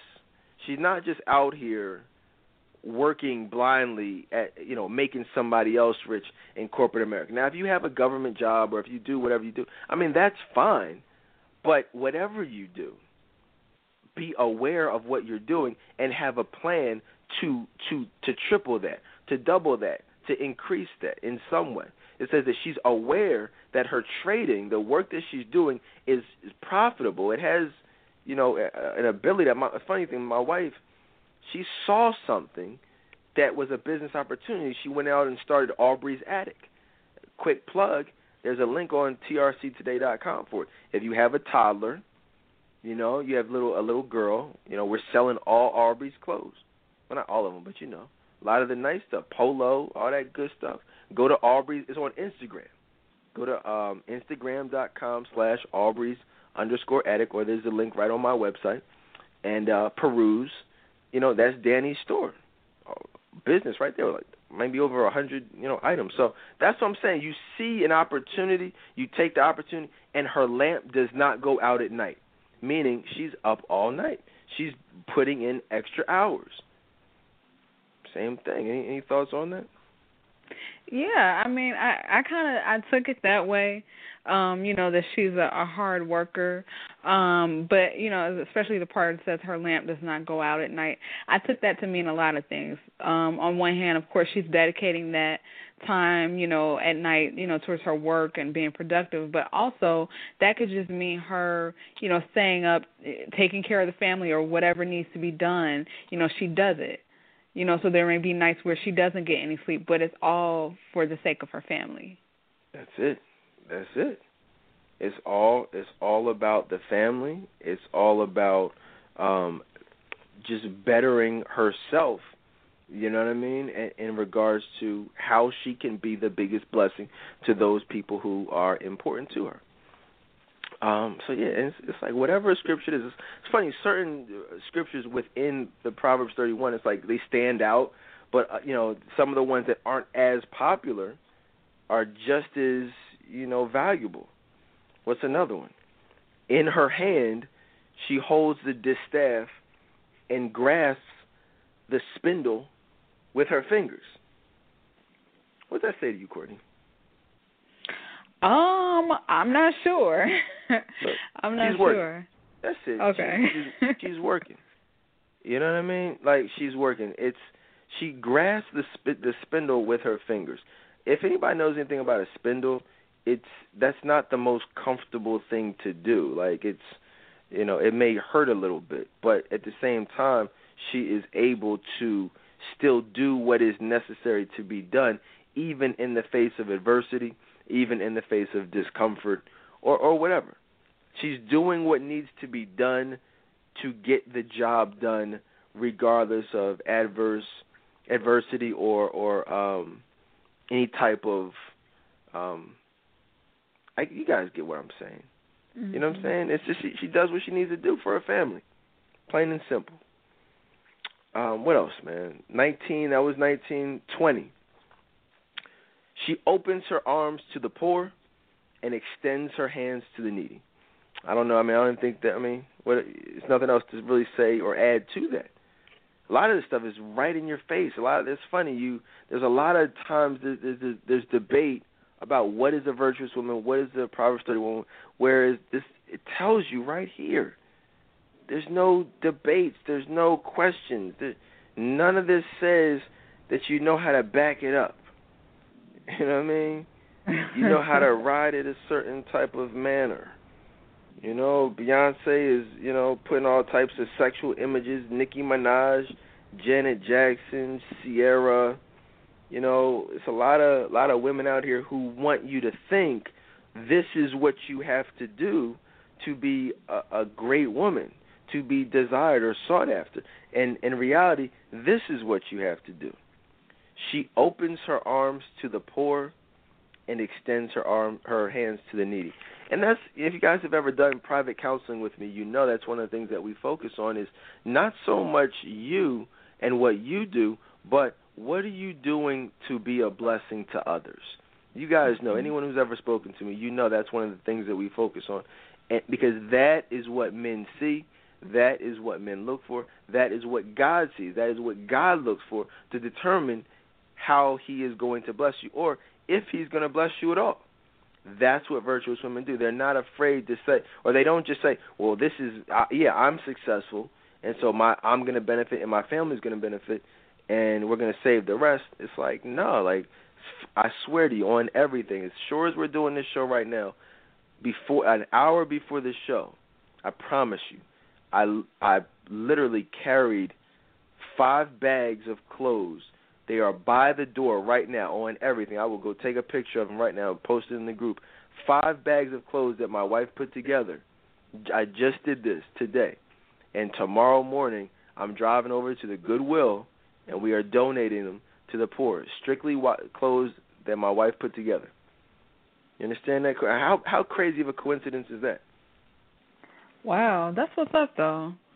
That's what's up. And I just wanted to say real quick, that verse is very powerful because I think, that's something that, can separate, a woman from a lot of the other ones out there, because she's not selfish.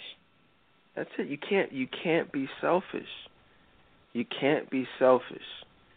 There are women out here who will tell you blatantly, I ain't paying for no first date. Shoot, maybe if he was my man and I might do. We did a whole show, talking about just the importance of differentiating yourselves and not being selfish, but a lot of people still ain't, not trying to hear it. This is what it talks about, right? She opens her arms to the poor and extends her hands to the needy. She has a giving mentality. That is what men look for in a wife. Are you giving or are you selfish? Now, the only reason that anyone would have a problem giving is because in the past you may have given to the wrong person and been taken advantage of. And so that is dictating and influencing how you interact with men in the future. Well, what does that sound like, Courtney? Emotional unavailability. Yeah, absolutely. Emotional unavailability 101. You're allowing your past to dictate your future and your future interactions with men. You got to let go of the past. Yeah, you've been hurt. Yeah, you've been taken advantage of. Okay, that's okay. That's happened. That's happened to me. It's happened to Courtney. But you learn from your mistakes and you let it go. So you no longer have an issue giving. What else we got here? When it snows, she has no fear for her household, for all of them are clothed in scarlet. Wow, that's this is amazing right here. When it snows, she has no fear for her household. Why? Because all of them are clothed in the best possible garments, in case you didn't understand that. See, when there's adverse weather, it's kind of like if you live in a fortress, if there's a war outside, you're not going to care. If you live in a home with central air, do you really care if it's 100 degrees outside? No. It doesn't matter to you. Because you're good. You're taken care of. If you have an SUV, it doesn't really matter if your block is a little bit icy. It's cool. You'll be all right. When it snows, she has no fear for her husband, the kids, because they're taken care of. She already knows, and if you scroll up, she's already gotten up in the middle of the night. She's already woken up extra early. She set the alarm clock for 4 a.m., 5 a.m. to make sure her family is good, And so when there is adversity, there's no fear. It's okay. She has planned. She has prepared. And again, can we go back to the beginning of the show? It says she has no fear for her household. What does that mean? Well, it means she's married. It means she has a family. It means she has a husband. It means she has children. Get rid of this single mentality, ladies, especially if you want to feel like or consider yourself to be a virtuous woman. This whole thing, every single verse here in this passage, Proverbs 31, deals with a wife, deals with a family, deals with a household. Gosh, this is amazing. This is amazing. We are shutting down. We are changing the world right now. You know that, right? This show is groundbreaking. I told y'all earlier, this will be unprecedented. I said that in the thread about 4 hours ago. Tonight's show will change the definition of what it means to be a great woman. You can't, all this stuff that people are talking about, it now goes out the window. I don't want to hear anybody talking about happily single. I don't want to hear anybody talk about they're a great woman if they feel like they don't want love or they're okay without love. I don't want to hear any of that. Because you're listening. You know what the scripture says. We've done about 10 verses already. We're almost done. About halfway through. You know that it's telling you specifically this is talking about a married woman. And again, you don't have to be married. But if you are not striving and actively working on yourself to get to that point, please, please, please, please do not consider yourself to be a virtuous woman. And don't get mad at me, you know what I mean, just for saying what the Bible clearly says. Not just a little bit, but clearly says here. All right, what else we got? She makes coverings for her bed. She is clothed in fine linen and purple. I mean, you know, just it's very simple. She likes the finer things in life. You know, she is not out there looking and dressing and acting like a whore. You know, she covers up her bed. She doesn't have her regular sheets exposed. She wants to present herself as a classy woman, as an elegant woman. She makes coverings for her bed. So it's not just the average sheets, not just the regular sheets, but it says she's also clothed in the finest linen. Now that doesn't necessarily mean the most expensive linen. But it's, if you guys are not slow, but like, you know what I'm saying, like you get it, because I know everyone gets it, but some people try to act like they don't get it, but you get it. She's not out there posting her bikini pictures on Facebook specifically for attention. She's not out there showing off her booty. She's not dressing in fishnet stockings trying to look like a woman of the night because she feels like that's what's going to bring a man or bring attention from a man who will hopefully one day marry her. She knows that that's foolishness. She's dressed in the finest linen and purple. Well, what does that mean? Well, if anybody knows your history, back in the day, and even today, red was associated with being a freak, being a woman of the night, being someone who was, in fact, I know there's something in Ezekiel 23 where it specifically talks about whores and whorish attire and whorish ways and whorish behavior. But red is one of those, like, whorish colors, you know, that is used and has been throughout time used to identify women who were into some, you know, unwholesome activity. But she doesn't wear that. She wears purple. Were you aware of that, Courtney? You know, did I just teach you some history? Oh, no, actually, I did know that. Yeah. Cool. Yeah, it's one of those things that it's out there. The information is there. You know, but the point of it is, though, she's classy.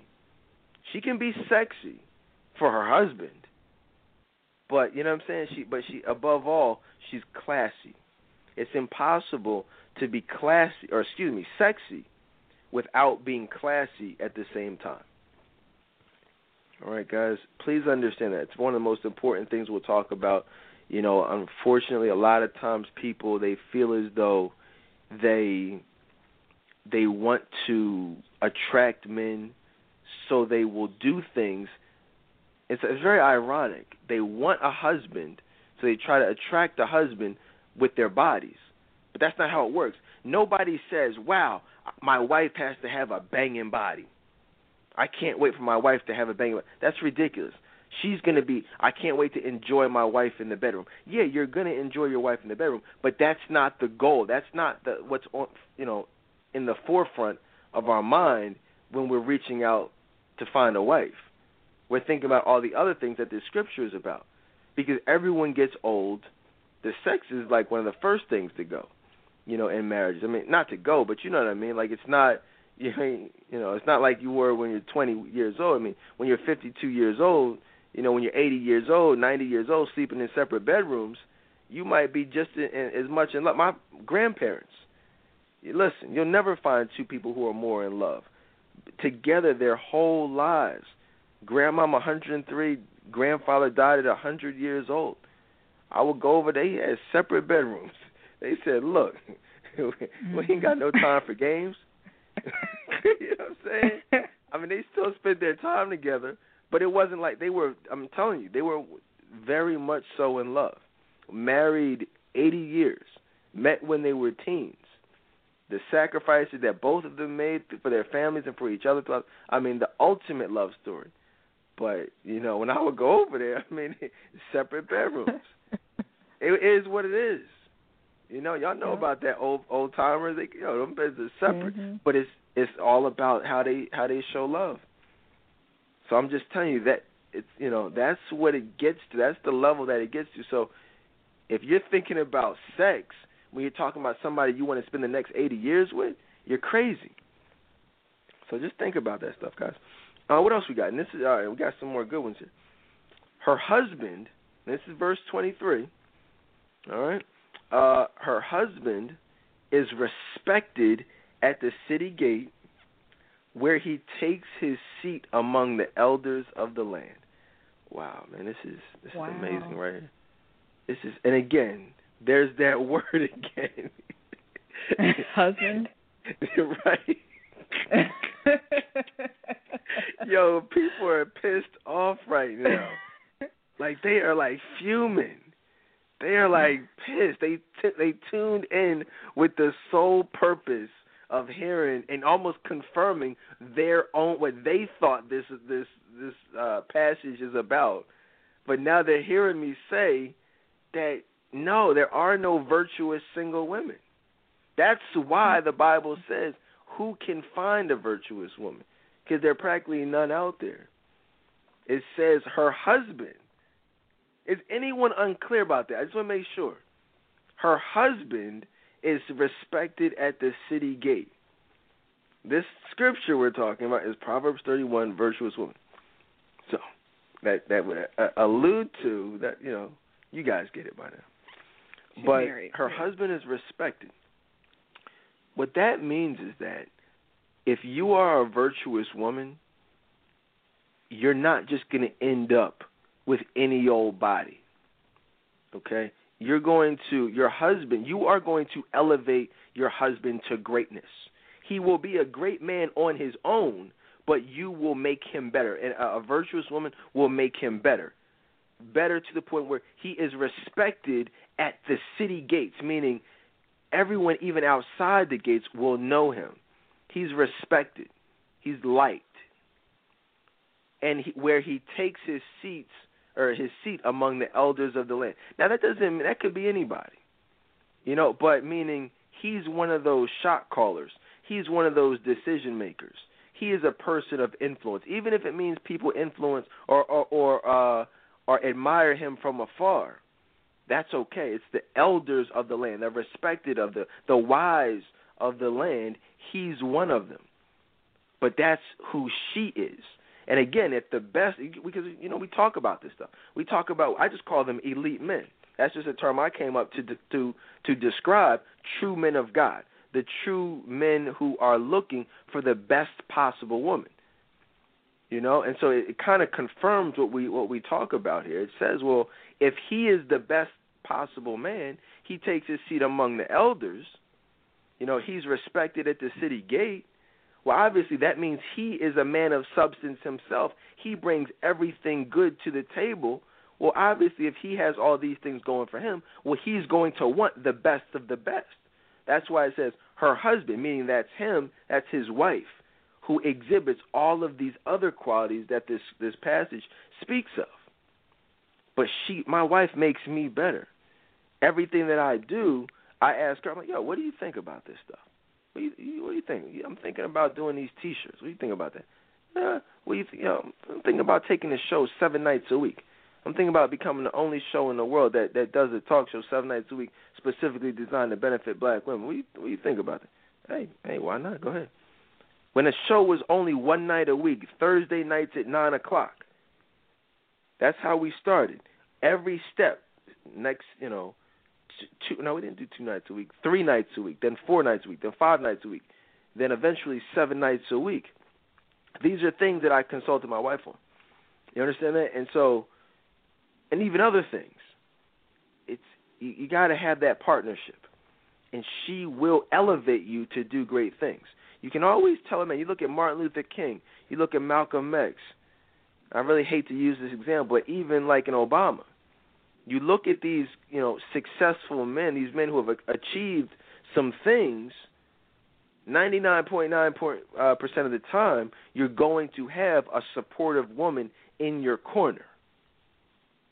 I can just about guarantee you that. Even if, like a Floyd Mayweather, you know what I mean? Like box, you know what I'm saying? The list goes. Denzel. I mean, we could go on and on and on and on and on. How many of these, successful men have these Morris Chestnut, wives? We could go on. Anything you want to add to that, Courtney? I mean, you pretty much said it. I mean, these are great men, as expressed in Proverbs, in the book of Proverbs, because it's not just your regular dude. I think a lot of women are used to just the regular guys that they deal with, men that don't have substance, deadbeats or, just liars, whatever. But this is talking about a man of God, a great man, the man that, we pray for. But like you said, to get that, we have to make sure we're that great woman, that virtuous woman. Yeah, it's an elite man in a nutshell, and definitely Google, the definition of an elite man, all that stuff. If you haven't heard that show, if you're a newer listener, but it's really all about the man that you pray for. But the thing about it is, if you want that type of man, you've got to be the woman that we are talking about in this groundbreaking show right here.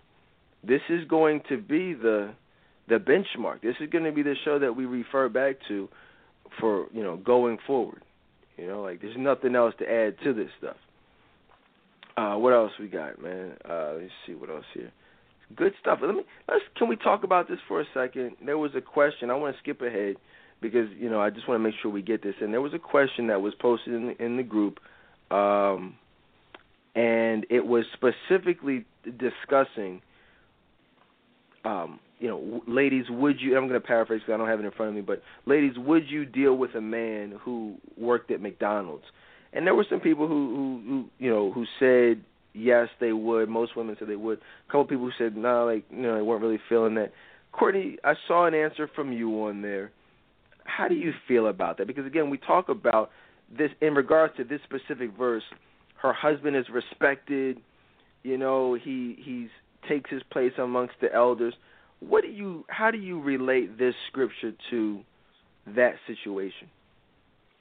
Well, in regards to that situation, it's all about, because I think people are looking at it like, he works at McDonald's and he's going to, be in that position forever flipping burgers. But what you don't understand is that a lot of men, I shouldn't say a lot, but ambitious men are ambitious wherever they go. So if McDonald's is that place, then that's not to say that he isn't there working his way up and doing what he has to do to work his way up, because we talk about elite men are ambitious men.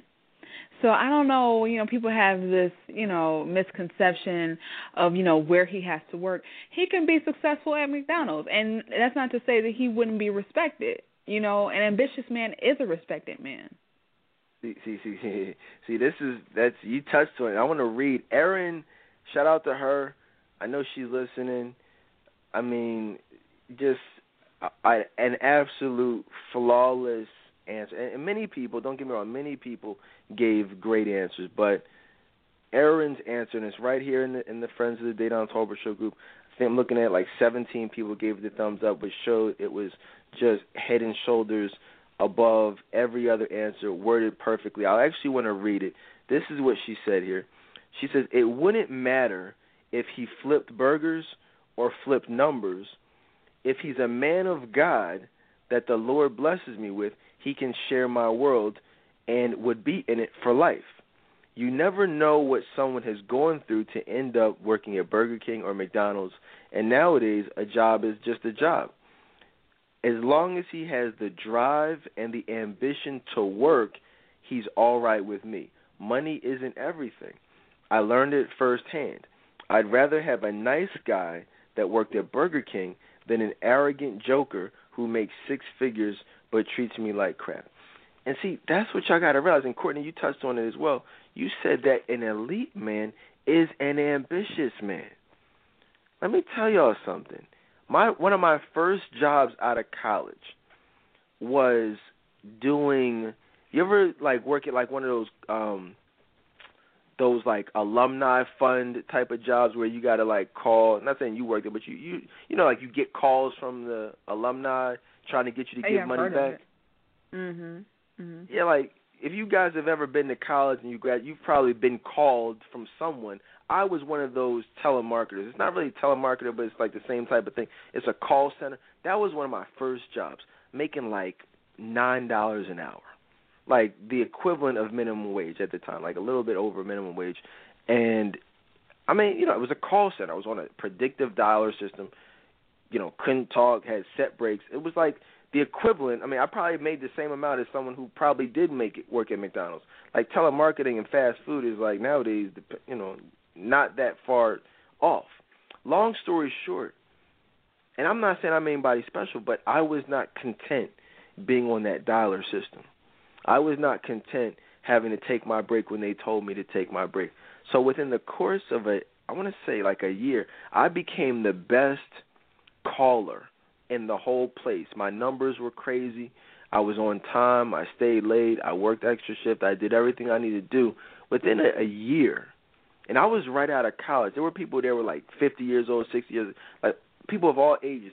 I was running that whole place within like a year, 2 years. Like I was like the number two guy. It was a relatively small, like maybe 50 people. Like the guy loved me. I became a supervisor. I became like a verifier, then a supervisor, then a manager. Then I was like the director of like the whole thing. I was like hiring people, firing people, doing human resources stuff, like basically running the whole place within like a year. And what I'm saying to you is making well over, you know, $9 an hour, whatever it was. So I'm telling y'all, it doesn't matter the job. The job does not matter. It's the person. You don't take the job home with you.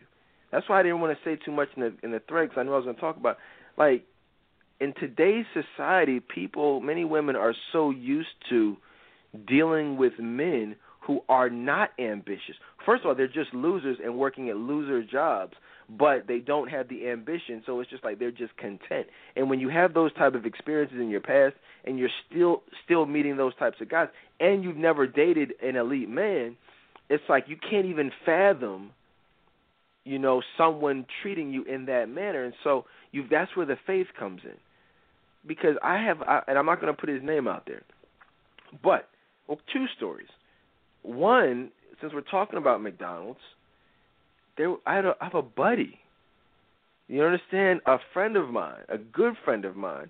He doesn't work there now, but at the time, I mean, this is someone who's college educated, went to school with me, you know, very good school, said, hey, look, I'm about to go work at McDonald's, but they have this management training program that I was even unfamiliar with. He was like, yo, yeah, I'm going to start out flipping burgers, but after I think 8 months, they put you, it's like you become a manager. Then you manage the McDonald's, and then you jump up to like $40,000 a year.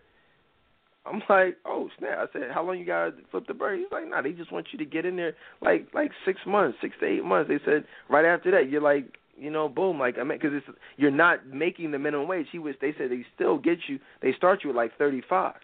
And I think once you complete that little first stage or whatever, they bump you. So what I'm saying is he met women when he was flipping burgers and let him tell someone, oh, yeah, I work at McDonald's. It's like, oh, you work at McDonald's. But little did they know he was in the management training program and was about to be making more than probably they were in like 6 months. So what I'm saying is, it's like she said like Aaron said in the group, it has nothing to do with the job, because there are a lot of six-figure guys out here who are bastards. In fact, the fact that they make six figures in a lot of cases causes them to think that they are above other people, that they are privileged. A lot of times they're players, they're cheaters. You know, they're just not good guys, but somebody who's working at McDonald's is like a great guy. I met this woman. I dated her for a little while. She worked at McDonald's. As a matter of fact, I met her at the drive-thru. Got that number and the digits. You know, I had no problem with that. Who cares? You know, it's not. See, and the effect of fathers not being around is really, that's where it really becomes evident in many cases. Because what happens is a lot of women, they see how they grew up not having a father, and they know how they struggled. So because they've done well for themselves and not had the father around, they say, okay, well, I'm not going back to that. I struggled, so I'm going to deal with someone who can provide me with a certain type of lifestyle that my father could not. But that's not his job. His job isn't to provide a lifestyle for what your father did or didn't do. That's on your father. That's not his responsibility. He's not trying to compete with your father. He's just trying to be a good man to a good woman. So you got to stop at allowing yourself to be so affected by your past, because that is the epitome of emotional unavailability. When you're allowing your past to influence and dictate how you interact with men in your future. So I just wanted to touch on that, in regards to that point in this passage, because a virtuous woman, her husband is going to be respected, but who's to say you can't be like Rock? Remember Rock? He was the trash man, Charles Dutton. Y'all remember? I know you were. I remember that show. You met? Okay, you like reruns. So I watched that show when it was like on live. You know what I'm saying? On Fox. Oh, you did? Mhm. Oh, okay. Well, yeah, that's what I'm saying. Like, that was a great example of what we're talking about. I mean, he was a trash man, but he was a great man. He was a great father, and he was a great husband, and he was a respected husband. But he was a trash man. So I mean, I'm emphasizing this because the true mark of a virtuous woman is she's not concerned with outward appearances. She's concerned with substance. She's concerned with value and what someone does behind closed doors, and and how someone treats her, not what he can do for her, but what they can do together. Anything you wanted to add to that McDonald's situation? Yeah, I just really, I feel like those women that, felt some type of way about it, are also the same women that come up with these long lists of what they want in a man, and just specifically what kind of job he has to have. Like, he has to do this and he has to do that, and just, overlook the really great men of the world.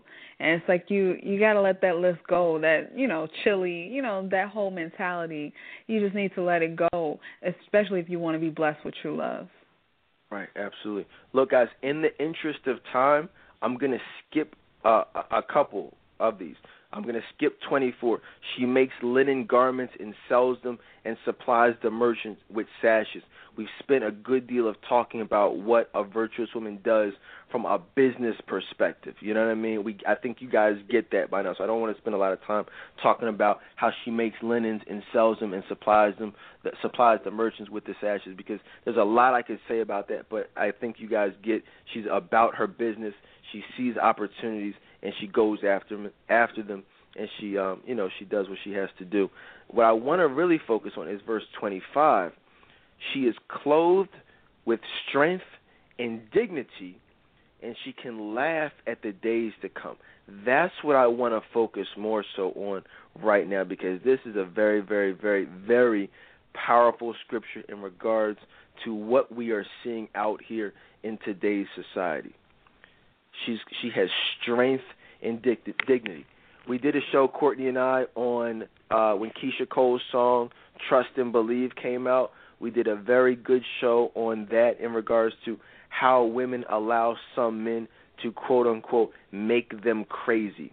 How women like to bash windows, put sugar in the gas tanks, keying cars, vandalizing, putting people on blast. They get their heart broken. They want to email people. They want to call up people. They want to put people on. But that is not what a virtuous woman who is clothed with strength and dignity. Angela Bassett in Waiting to Exhale was not strong, and she did not have dignity. She was the opposite of that. When you wild out, you don't have strength and dignity. In fact, that makes you weak. What do I always say, guys? I've been saying this for years.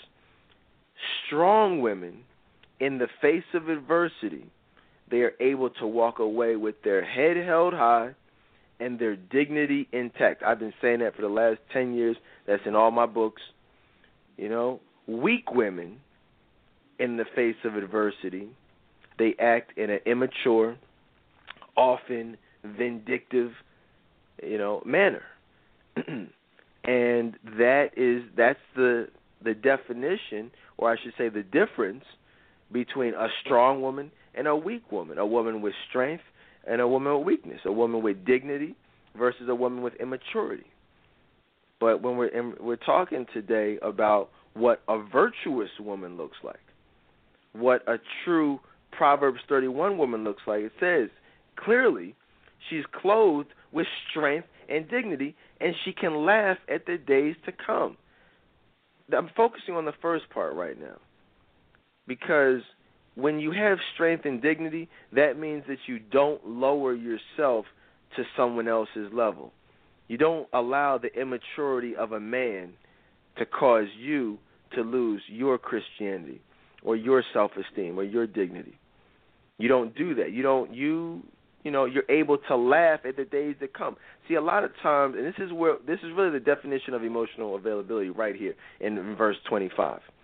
Because when you've been through things, understand this, guys. Even Courtney's a good example of this. Courtney's been dogged out. She's been cheated on. She's been lied to. She's been manipulated, just like many women out here. But the difference is, many women out here will be hurt, lied to, cheated on, all types of stuff, and they've become bitter. They've become resentful. They've become hateful. They've closed their hearts off to the idea of love, and so that means that's why they have an attitude. We did a rebroadcast the other night on the angry black woman syndrome. You take the test. Did you if you heard this show, you're able to really ask yourself, do an internal test of, do you have an attitude? Are you high maintenance? That was a classic show. And so, but where does that come from? So there's that side of things. But when you can do what the scripture says, it says you can laugh at the days that come. That doesn't mean you haven't been through anything. You've been through some things. It just means that you've dealt with those things, and now you're able to laugh at those things. How many times on this show have you heard Courtney laughing about how she was Spider-Woman crawling into people's house, throwing bricks through the window? See? We can have a nice laugh about that. Courtney, what do you want to say about that? That was funny. Spider-Woman. Yeah. It's just all about, just getting past what happened to you, because you're in a good place when you can actually laugh about it. Because, at one point it may have brought you to tears, may have made you angry and upset. But when you get to that point where you can not only just talk about it, but laugh about it because you realize how ridiculous it was, and you can laugh because you know that God has much better for you. You know that elite man is coming. So you can laugh at whatever happened in the past because it doesn't matter. Right. It doesn't matter. I know I can laugh at my past. It doesn't even matter. It's again, my wife, she's been through some things. She's been going through she's been through some bad relationships, some different adversities, some trials and things like that. Was very sick, was at one point in her life, took some time off to get better physically, emotionally, spiritually, which is, right around the time when I came into the picture. And, she's able to look back at some things and say, okay, wow, that happened, but, it is what it is. She doesn't dwell on it. So when you dwell on things, that kind of, it doesn't, go well with this scripture. It says, a virtuous woman, she does the opposite. She laughs at the days to come. She doesn't have an attitude. She doesn't have an F-love mentality the way, say, Serena Williams will, or Rihanna would, or even like Beyonce talking about this craziness. That's another one of my favorite scriptures in this passage. Anything else you want to add to that? No, we can move on. Right. She speaks with wisdom. This is 26 right here. She speaks with wisdom, and faithful instruction is on her tongue. All right? I mean, what else can we say about it? I mean, it is what she's not talking that crazy stuff. She's not a psycho. She's not bitter. She's not cussing like these. You ever hear women who cuss and just carrying on and just disgusting? Oh my God, I was about to say that. Yeah. My lips were forming to say Mimi, K. Michelle, Evelyn, Jocelyn. I mean, every woman on the freaking reality show, all those shows. It's ridiculous. Jim Jones and Chrissy. Mm-hmm. Just like anger, and not even. I mean, definitely anger, but just talking crazy, like just talking like idiots, like not even making sense. Like K. Michelle, nothing she says makes sense. But a virtuous woman speaks with wisdom, and faithful instruction is on her tongue. So what that means is that not only does she, speak intelligently, but she's also genuinely interested in being a blessing to other women, and just people in general, but specifically other women. Who does that sound like, Courtney? Me. Yeah, I'm so glad you said me and not some, generic person. So crazy. That's good. No. Look, I almost did though, but I was like, "You're talking about me." I figured you were about to. I was like, I hope she does. No, but you're right. I'm talking about you. What you guys are hearing, and right now is what she's a great woman. She is a virtuous woman in training. Because again, we've already established that you cannot be a virtuous woman without being married, because the whole passage is about a wife and what she does for her family and her husband specifically. So y'all can get that out of your minds. But she is a virtuous woman in preparation. Okay? Faithful instruction, meaning Courtney genuinely cares about helping other women, which I think that is a great time, before y'all get tired and start to log off, to introduce the next big thing. All right? Courtney and I were brainstorming over the last week. All right, and there are a couple more here. We're not done because we haven't gotten to 31, but we were brainstorming and said, you know what? We want to do something for the women, like specifically to celebrate women, to uplift women, to empower women. So we put our minds together and we said, you know what? We are going to bring to you guys the inaugural, because we want to make this an annual event, but the inaugural, and it's not the first annual. One of my biggest pet peeves, these promoters, these businesses, these entrepreneurs, these psychos, they will say first annual when there is no such thing as a first annual event. Just FYI. No such thing. It's the inaugural. To have an annual event, it has to be at least the second. I was a journalism minor, a communications major, and trust me, that's the case. Believe me, look it up. But anyway, it's the inaugural, so very big pet peeve of mine. But it's the inaugural 2013 Loving You Women's Empowerment Teleseminar, coming to you August 3rd through August 31st. It's a 5-week seminar, and it's available to women all around the country, all around the world. And it's specifically to talk about you and issues that women can relate to and how to overcome them, things that you can do to better yourself. We're going to be talking about a lot of different things over the course of the 5 weeks, obtaining what God has for you, issues with faith, dealing with doubt, overcoming, discussing various lies of the enemy, living life with an attitude of gratitude, and some very specific things many of you may have already touched on through private counseling.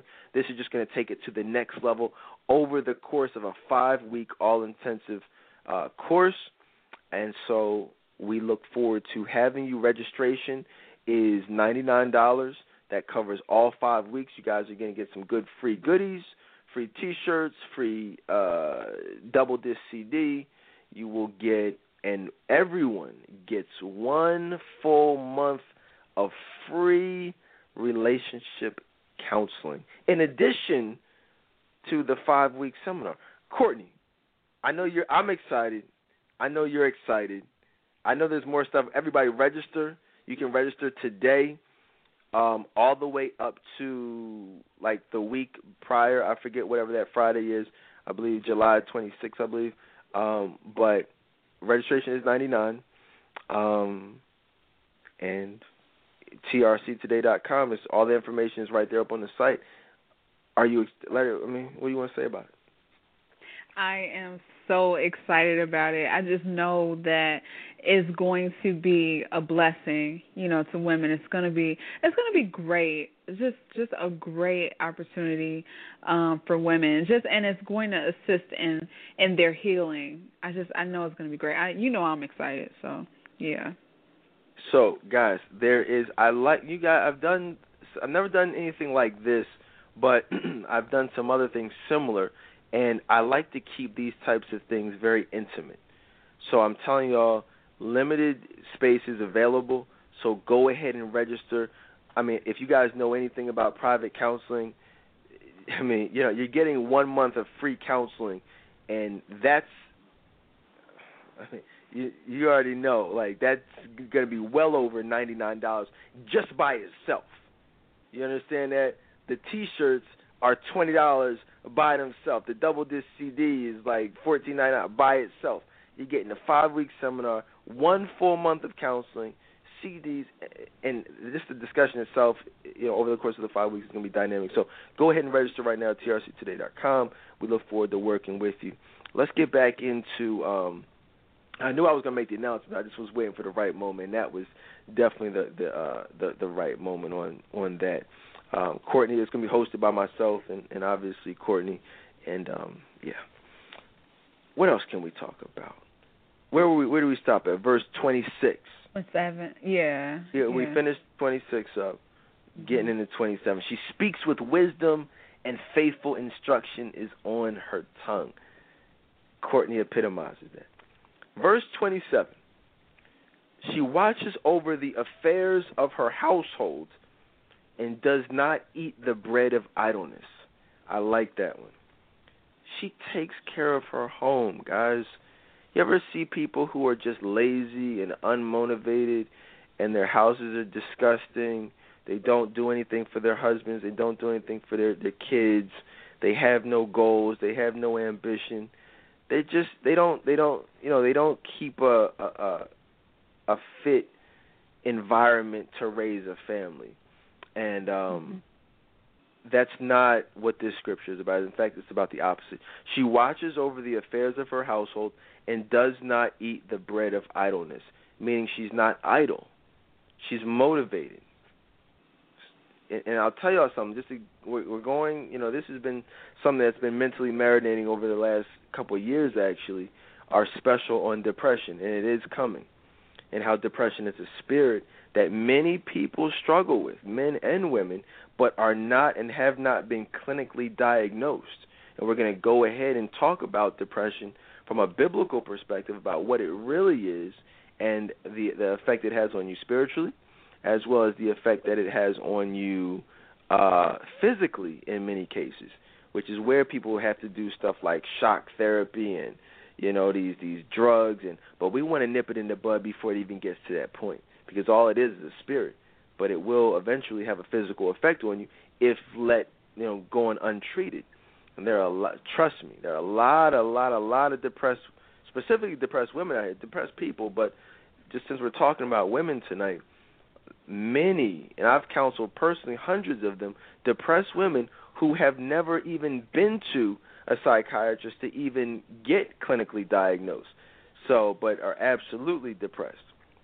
So we'll talk about ways. That's going to be another thing that we'll touch on in the seminar, coming to you guys in August. So you don't want to make sure you don't miss that. But we'll also be doing a whole show on just depression. Anything you wanted to add to that? Just the bread of idleness and watching over the affairs of her household? Yeah, I think that's so important, just to watch over the affairs of your household, because it just made me think of, there are women out there that are just sitting at home chilling, and, they have a lot of kids, and their kids are all over the place, all running the streets, and they have no idea where their kids are. I don't know why I thought of that, but, I mean, that's how it is sometimes, like women that really don't value the family and really just don't care what happens to their kids. Their kids are everywhere. But this is talking about a woman that really, she makes sure that her house is in order, and that includes her children. She makes sure that her husband is good, so everybody is really on the same track. Like, she knows where everyone is and that they're doing well. So I like that. Yeah, it's funny that you said that, because when I hear that scripture, I think of my mom, because she always, I mean, my dad too, but specifically my mom, since we're talking about virtuous women, she knew where all of her kids were at any given time. Like, she knew where we were, who we were with. I mean, you look around now, these kids are roaming the streets. I never roamed the streets. Never. When I was like, we didn't even go around the block. You know what I'm saying? I mean, it's funny. People even looked at us as being sheltered, or, weren't able to do certain things that the other kids could do. I mean, when we went outside, we were either on the porch or literally right in front of the house, maybe playing on our block, but mainly right in front of our house. There was no going to other people's houses and roaming around. It's like we went to school. After school, we went to sports, whatever sport it was. After that, we came home, we did our homework, we ate at the table as a family. After that, no TV unless it was Thursday night, Cosby Show or A Different World. Other than that, we chilled and went to bed. You know what I mean? That's just what it was. And I look back and it's like, wow, I mean, I had a great life, great childhood, but, it was very structured. And these kids need structure. And it's funny, I'll tell y'all something. I took my daughter to church today. And it's funny because me and my wife, we go, and, she's a little bit more lenient than me. And, everyone around is used to seeing my daughter, like, running around. She's always well-behaved, but, like, just being more energetic and all over the place and different things. But when she was there with me today, just by myself, they were like, yo, who is this little girl? Like, she's just just chilling, laid back, and just sitting next to me, quiet, not fidgety, just really well-behaved. And so I think that what people need to understand is that you have to have discipline, and kids have to have structure, and they need both parents to have that balance. Everyone has to have a role.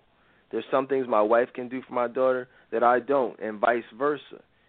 And so I'm just telling y'all that it's a mother's job to be that balance. It's a mother's job to look and identify the needs of the household and make sure that they are met. Make sure that the household runs efficiently. Now, the father, the man of the house, obviously he's going to be the leader and make sure that the needs and the overall everything is provided from a financial standpoint and things like that. But just in the midst of the household, that's all the wife right there. That's the mark of a truly virtuous woman. It's deep. I mean, it's just like amazing how clear and just clear it is that how it outlines what a great woman is. All this stuff that we see out here that people would like to believe is makes up a great woman, and it's all foolishness. All this crap Steve Harvey be talking about, all this crap everybody be talking about has nothing to do with this. You ever notice that? Nothing to do with Proverbs 31. Right, because it's not given from a biblical perspective. It's worldly. How does anybody give advice with, in regards to what is a great woman and not talk about this scripture? You can't talk about a great woman and not dissect every single character. And we've been on the air for almost 3 hours. And that's what you need. You can't talk about this stuff in any other manner. You can't just brush through it because this is deep stuff and it needs an explanation. And not only does it need an explanation, it needs an explanation from, obviously, from a biblical perspective, but to be able to address the everyday issues that we all see out here. What up? And this is another one of my all-time favorites right here. Classic. 28. Her children arise and call her blessed. Her husband also, and he praises her. That's crazy. First of all, and again, you see what's happening here. I was just now, and I'm reading these as you are. I don't memorize this stuff. I'm reading it just like you are. I just got finished talking about my mom. Like literally just got. My mom is blessed. What was I talking about earlier on? My grandma, my mother-in-law, blessed. See, her children arise and call her blessed because we reflect back on the sacrifices that they made for us. So they say, oh, she was a great mom. She was a blessed mom. I had a blessed life. That's how a child of a virtuous woman will reflect back and discuss their mom. Her husband also, it says her husband also, and he will praise her. You guys are probably getting sick and tired of me talking about my wife. You're probably tired of hearing the praises and hearing the good things that I say about her. But that is the mark of a virtuous woman. Not only will her children praise her, but her husband as well. Nah, in fact, he won't be like, oh, man, yeah, this bitch, man, let me go to the strip club and, get this, you know what I'm saying? He's not saying those things. He's not going to call Tyrone and to complain about his wife. He is praising his wife to females, and he's praising his wife to this chick was mad as crap at me today. I was up in Modell's. She was mad as crap. She was like, what did she say? I forget how it came up. She's like, oh, yeah. She was like flirting with me, trying to flirt with me. I was like, you look at some T-shirts or look at something and you like mess up their pile, like that they just folded up. She just kept coming over, asking me, did I need help like 3 different times. Like, no, I'm good. I'm just looking. She's like, yeah, you must need something because you keep messing up my pile. I was like, oh, all right, my bad. And she was like, yeah. Yeah, you owe me. So I owe you. Oh, wow. You know what I'm saying? Like, blatantly. This is a worker at Modell's. She said, oh, yeah, you owe me. You messed up my pile. I just folded that. I was like, okay, cool. My bad. She was like, yeah, well, yeah, well. I forget what she said after that. She said something. I forget what she said, but I was just like, yeah, I'll be married. Yeah, I'm married. My wife, about to go home, meet my wife or something. Made sure I brought that up, and she was pissed. She was pissed. Yo, how do women get mad at you for talking about your wife? Like, what am I supposed to hide it? Like, I'm not going to hide my wife. I'm not ashamed. I'm married. Like, it is what it is. Like, how you going to get mad at me because I don't want to have sex with you? Right. Like, maybe you can shed some light. Why do women do that? I mean, because it really attacked her self-esteem because it was already low. She felt like she had to, put herself out there like that.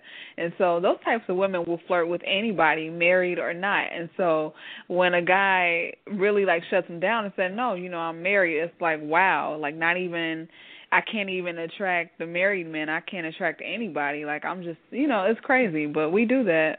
Yeah, because they want you, they want to feel as though whatever they have going on would be enough to be able to take you the way another woman was able to take their man at some point in their life. See, because most women out here have been cheated on. So because they've been cheated on a lot of times, not always, but in many cases, the fact that they've been cheated on, with another woman, it makes them develop a certain wall, and it's like they don't even care about putting another woman through that because they've been through it. And so when they're not able to do that, they're not able to hurt someone the way that they were hurt, that hurts them. That's uncomfortable for them. So her whole thing was, man, I even bought a couple shirts, and at the counter she ran me. She had an attitude. How you go from flirting and being all friendly, having all types of stuff to say, to not even, what was that, credit or debit? Credit or debit. Credit or debit. Hey, what the heck? You were just asking, like, flirting. Like, now you don't got nothing to say. So, it is what it is. Hoes, man. Skeezers. So funny. Yo, you ever see, it's an inside joke. Shout out to Melissa Johnson and a couple other people, Nakia, some other people who were inside in this inside joke from back in the day. But did you ever see Sugar Hill, Courtney? I'm a little too young for that. What happened? With Wesley Snipes and yeah, I've heard of it. Yeah. Yeah, classic. If you guys, it's a scene in there when he was like, this is probably inappropriate, but anyway, it's a scene in it with the dude that Wesley Snipes' girlfriend was deciding she wanted to go out and explore other options. She went out on a date with this dude, and the dude was like, she was thinking it was like a nice guy. He was a nice guy. Took her out on a nice date. He got her back to the crib, and I guess he thought he was getting some sex. He was like, you're just a little skeezer, aren't you? You're just a little hoe. And she was like, what? He's like, that's why. He like punched her in the face, and she was like, and she like kicked him in the balls, and she was running out the crib. He was like, skeezer. You guys gotta watch it. Like, if I can find it, you guys kind of gotta. You gotta see it just to kind of know what we're talking about. But it's a very funny scene. Yeah. But anyway, yeah, Sugar Hill. Anyway, back to Proverbs 31. We're almost done, guys. We're almost done. This is perfect timing. It's always interesting how God influences and carries these shows, and it's like always the perfect amount of time to discuss everything that we want to discuss. It always works out like that. If you guys have heard some of the more classic episodes, it's always like perfect timing. But anyway, 29. Many women do noble things, but you surpass them all. I mean, that is just amazing right there. That's classic. Because when you look around out here, the Bible says, who can find a virtuous woman? And but see, it doesn't say, who can find a woman with a master's degree? Who can find a PhD, a doctorate? Who can find a woman who can back it up on the dance floor, who can twerk it out? Who can find a woman who's good in bed sexually? Who can find a pretty face and a slim waist? It doesn't say those things. It says that many women out here can do great things, or things that are considered great by society standards. It says, but you surpass them all. And if anybody's done private counseling, that's what it's for. It's to be able to have you be in a room with the best women out there and have you surpass them all. The women with I'm not even talking about anything material, but just the best women. Whatever that means to you, it's what is going to make that elite man choose you over 5 other women with the same exact qualities and qualifications. If you're not familiar, if you're unsure of the answer to that question, or if there is no answer and you say, well, there's no reason for him to, well, then we've got to talk. That's the point of it. This whole show is designed to help you guys aspire to achieve greatness, not to be average. If you're single, if you haven't been taken seriously by men, most likely because you're average.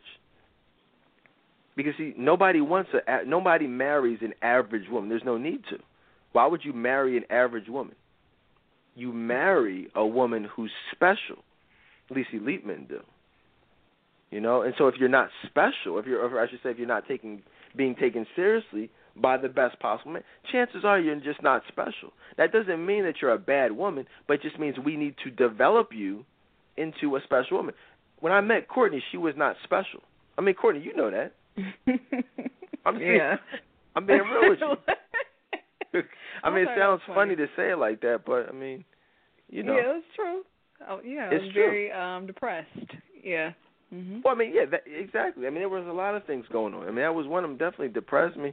And so, my point is, anyone can be made to be special. There was nothing special about me back in the day, but that was because I was living for the world. In fact, this show was always the realest show in the world, but it really wasn't special. I wouldn't call it special. It was always good, but it wasn't special. But it's special now. You know what I mean? But that's only because we're living for Christ. You know? And so that's what the goal is. So it says here in 29, many women do noble things, but you surpass them all. I mean, that just is a crazy verse right there. It's just classic. Just picture the best woman, but you are better than them all. That's a virtuous woman. And that, ironically and interestingly enough, that's actually the definition of an elite man as well. See, a lot of women say, well, why is there no such thing as an elite woman, Dedan? Well, I'm an elite woman. No, there's no such thing as an elite woman. There are emotionally available women who will one day be found by an elite man. You understand that? There are virtuous women. There are Proverbs 31 women who will be found by the best possible to try to make, there's no such thing as an elite woman. And when you understand the full definition of what it means to be an elite man, then you'll understand why there is no elite woman. In fact, that just doesn't even make sense in the sense of the definition. So there's that. 30, which is everybody's favorite. This is one of the more popular ones. A lot of the things we've been talking tonight are not as popular, but they are just as meaningful and just as valid, if not more. Verse 30 says that charm is deceptive and beauty is fleeting, but a woman who fears the Lord is to be praised. Now, that's a very popular scripture, Courtney. What does that say to you? Says a lot. I love that one. It's just basically saying it's not about, because a lot of women they focus on the outer appearance and the flirting and, just being all extra and feeling like that's going to get a man's attention, and it will, but it gives them the wrong type of attention, because a lot of women do that. A women will throw themselves at men, and, a lot of women, there are beautiful women out there, but at the end of the day, how do you feel about God? Like, what is your relationship with God? And so a woman who fears the Lord, like, that's something special. That's something special. So that's what I think. I love this scripture, because what people don't seem to realize is that, surprise, there are a lot of women out here with nice bodies.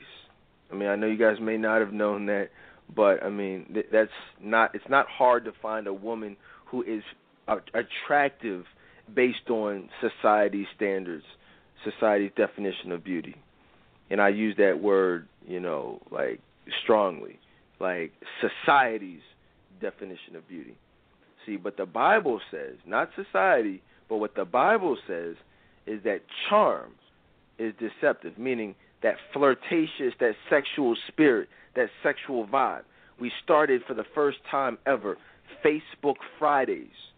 Many of you took advantage of that, where I'm doing, and Courtney is doing, full Facebook profile analyses of you and what image and what vibe you give off.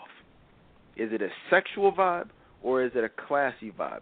That Friday and every Friday after, everyone's Facebook profile analysis is free. Okay? Some of you give off a sexual vibe, a flirtatious vibe. And what the Bible says is that, that vibe, that's very deceptive. It says that charm is deceptive. The beauty, the sexiness, the fat butt, the breast, the pretty face, that's fleeting. I could take it or leave it. It doesn't really matter. However, a woman who fears the Lord is to be praised. Meaning, and just to really break it down, a woman who fears the Lord, a woman who's on fire for God, is who not so much who he will praise God for, although that will be the case. An elite man, he will praise God for you, but he'll also praise you to his peers. He'll praise you to his friends. He'll praise you to his family. He'll show you off to everybody. That relationship won't have to be a secret. It won't have to be on the DL. He'll want to show you off. But when you all you got is a good, you got some good sexual talents, it's no need to show that off. He's had that before. No, that's not impressing anybody. Ladies, y'all know that, right? You know nobody cares about sex anymore. There was a time back in the day where men used to get props for having a pretty woman who could do some sexual things.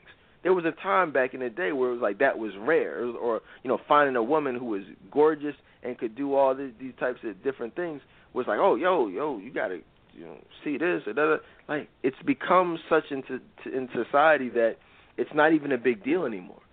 Nobody cares. Like, if somebody told me that, or even a couple years ago, I look at him like he's crazy. Like, okay, and like, so what? And so I'm just telling you, your sexual tricks and the way that you dress, the way that you look, the way that your butt is shaped, it's not impressing anyone. It's very average. However, a woman who's on fire for God, a woman who has a great personality, what is it, a woman of noble character, as the Bible classifies it, that is something special. That's what will get you attention. Your small waist doesn't get attention. Your big butt, the tights, the white shorts, that won't get you the type of attention you want. So think about it. Charm is deceptive, beauty is fleeting, but a woman who fears the Lord is to be praised. Question is, do you fear the Lord? The question is, are you on fire for God? Which kind of takes us back to what we were talking about earlier, as far as standing up and for what's right and what are you rooted in? Who do you stand for? What do you stand for? Anything to add to that? No. I think we pretty much covered everything. The last one is give her the reward she has earned, and let her works bring praise at the city gate. And I like this. I like the way it kind of ends here.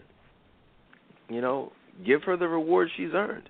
If a woman has done all of these things, if these are the qualities that a woman brings to the table, I believe this says that she has earned everything that's coming to her.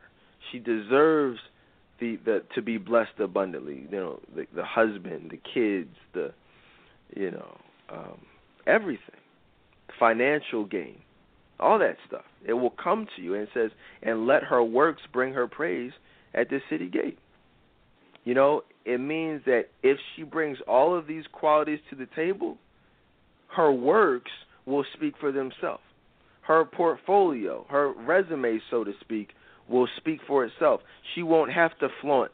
She won't have to brag. But her legacy will speak for itself. You understand that? There won't be any question about whether or not she's a virtuous woman. And so she will get the reward that she has earned by bringing all of these qualities to the table. That's it, guys.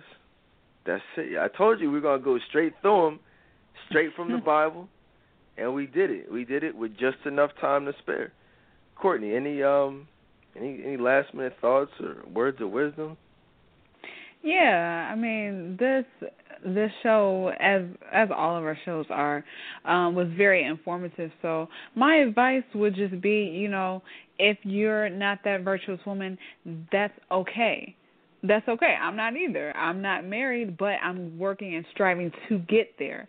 And that's what you can do. Just take what we've discussed, and if you're not those qualities at that point, that's okay. Just work to get to that. Like, nobody's perfect. It's just you can get to that, and you'll be well on your way. Right, absolutely. So I thank you guys for listening in. You guys have been the best. I told you this show was coming for a while. It's funny. We weren't even really supposed to do this show today. Me and Courtney were deciding, should we do it today?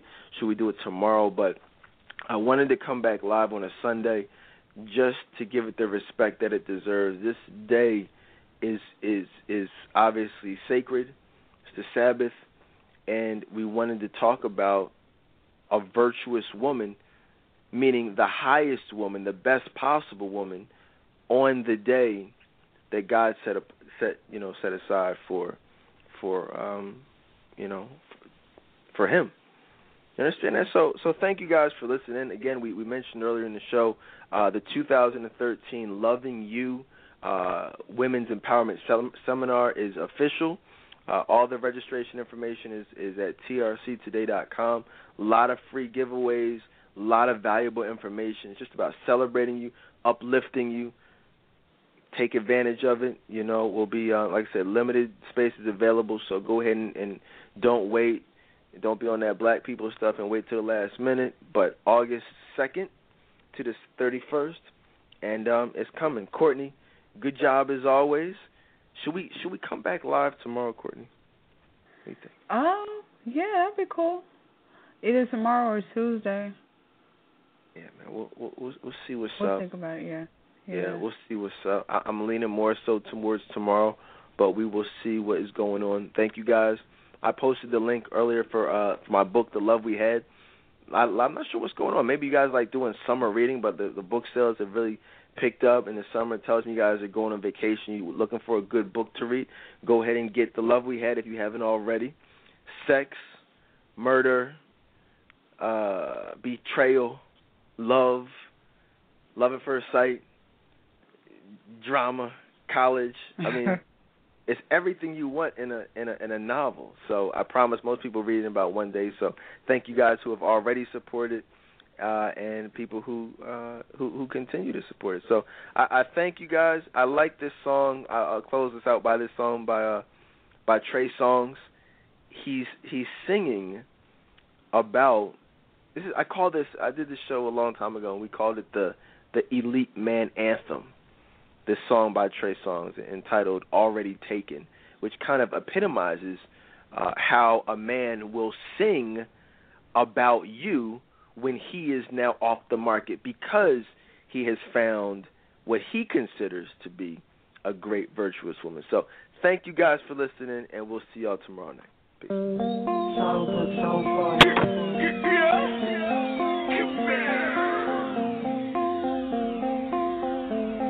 Every night up in the club, getting money with the thugs. Thought I'd never fall in love. And there was you. And I don't wanna be a player no more. Every night up in the club, tricking with a different girl. Thought I'd never fall in love. When I met you, girl, you changed my mind. One look and just one touch, and I knew she was the girl for me. Like no other I had seen. They say that I'm tripping, but I know what I want. This girl here is different. She got something that they don't. Yeah, she might be my lover. She makes me want no other. She don't give I go to the strip club. She wanna go to, and I never met a girl like you that makes me want to settle down.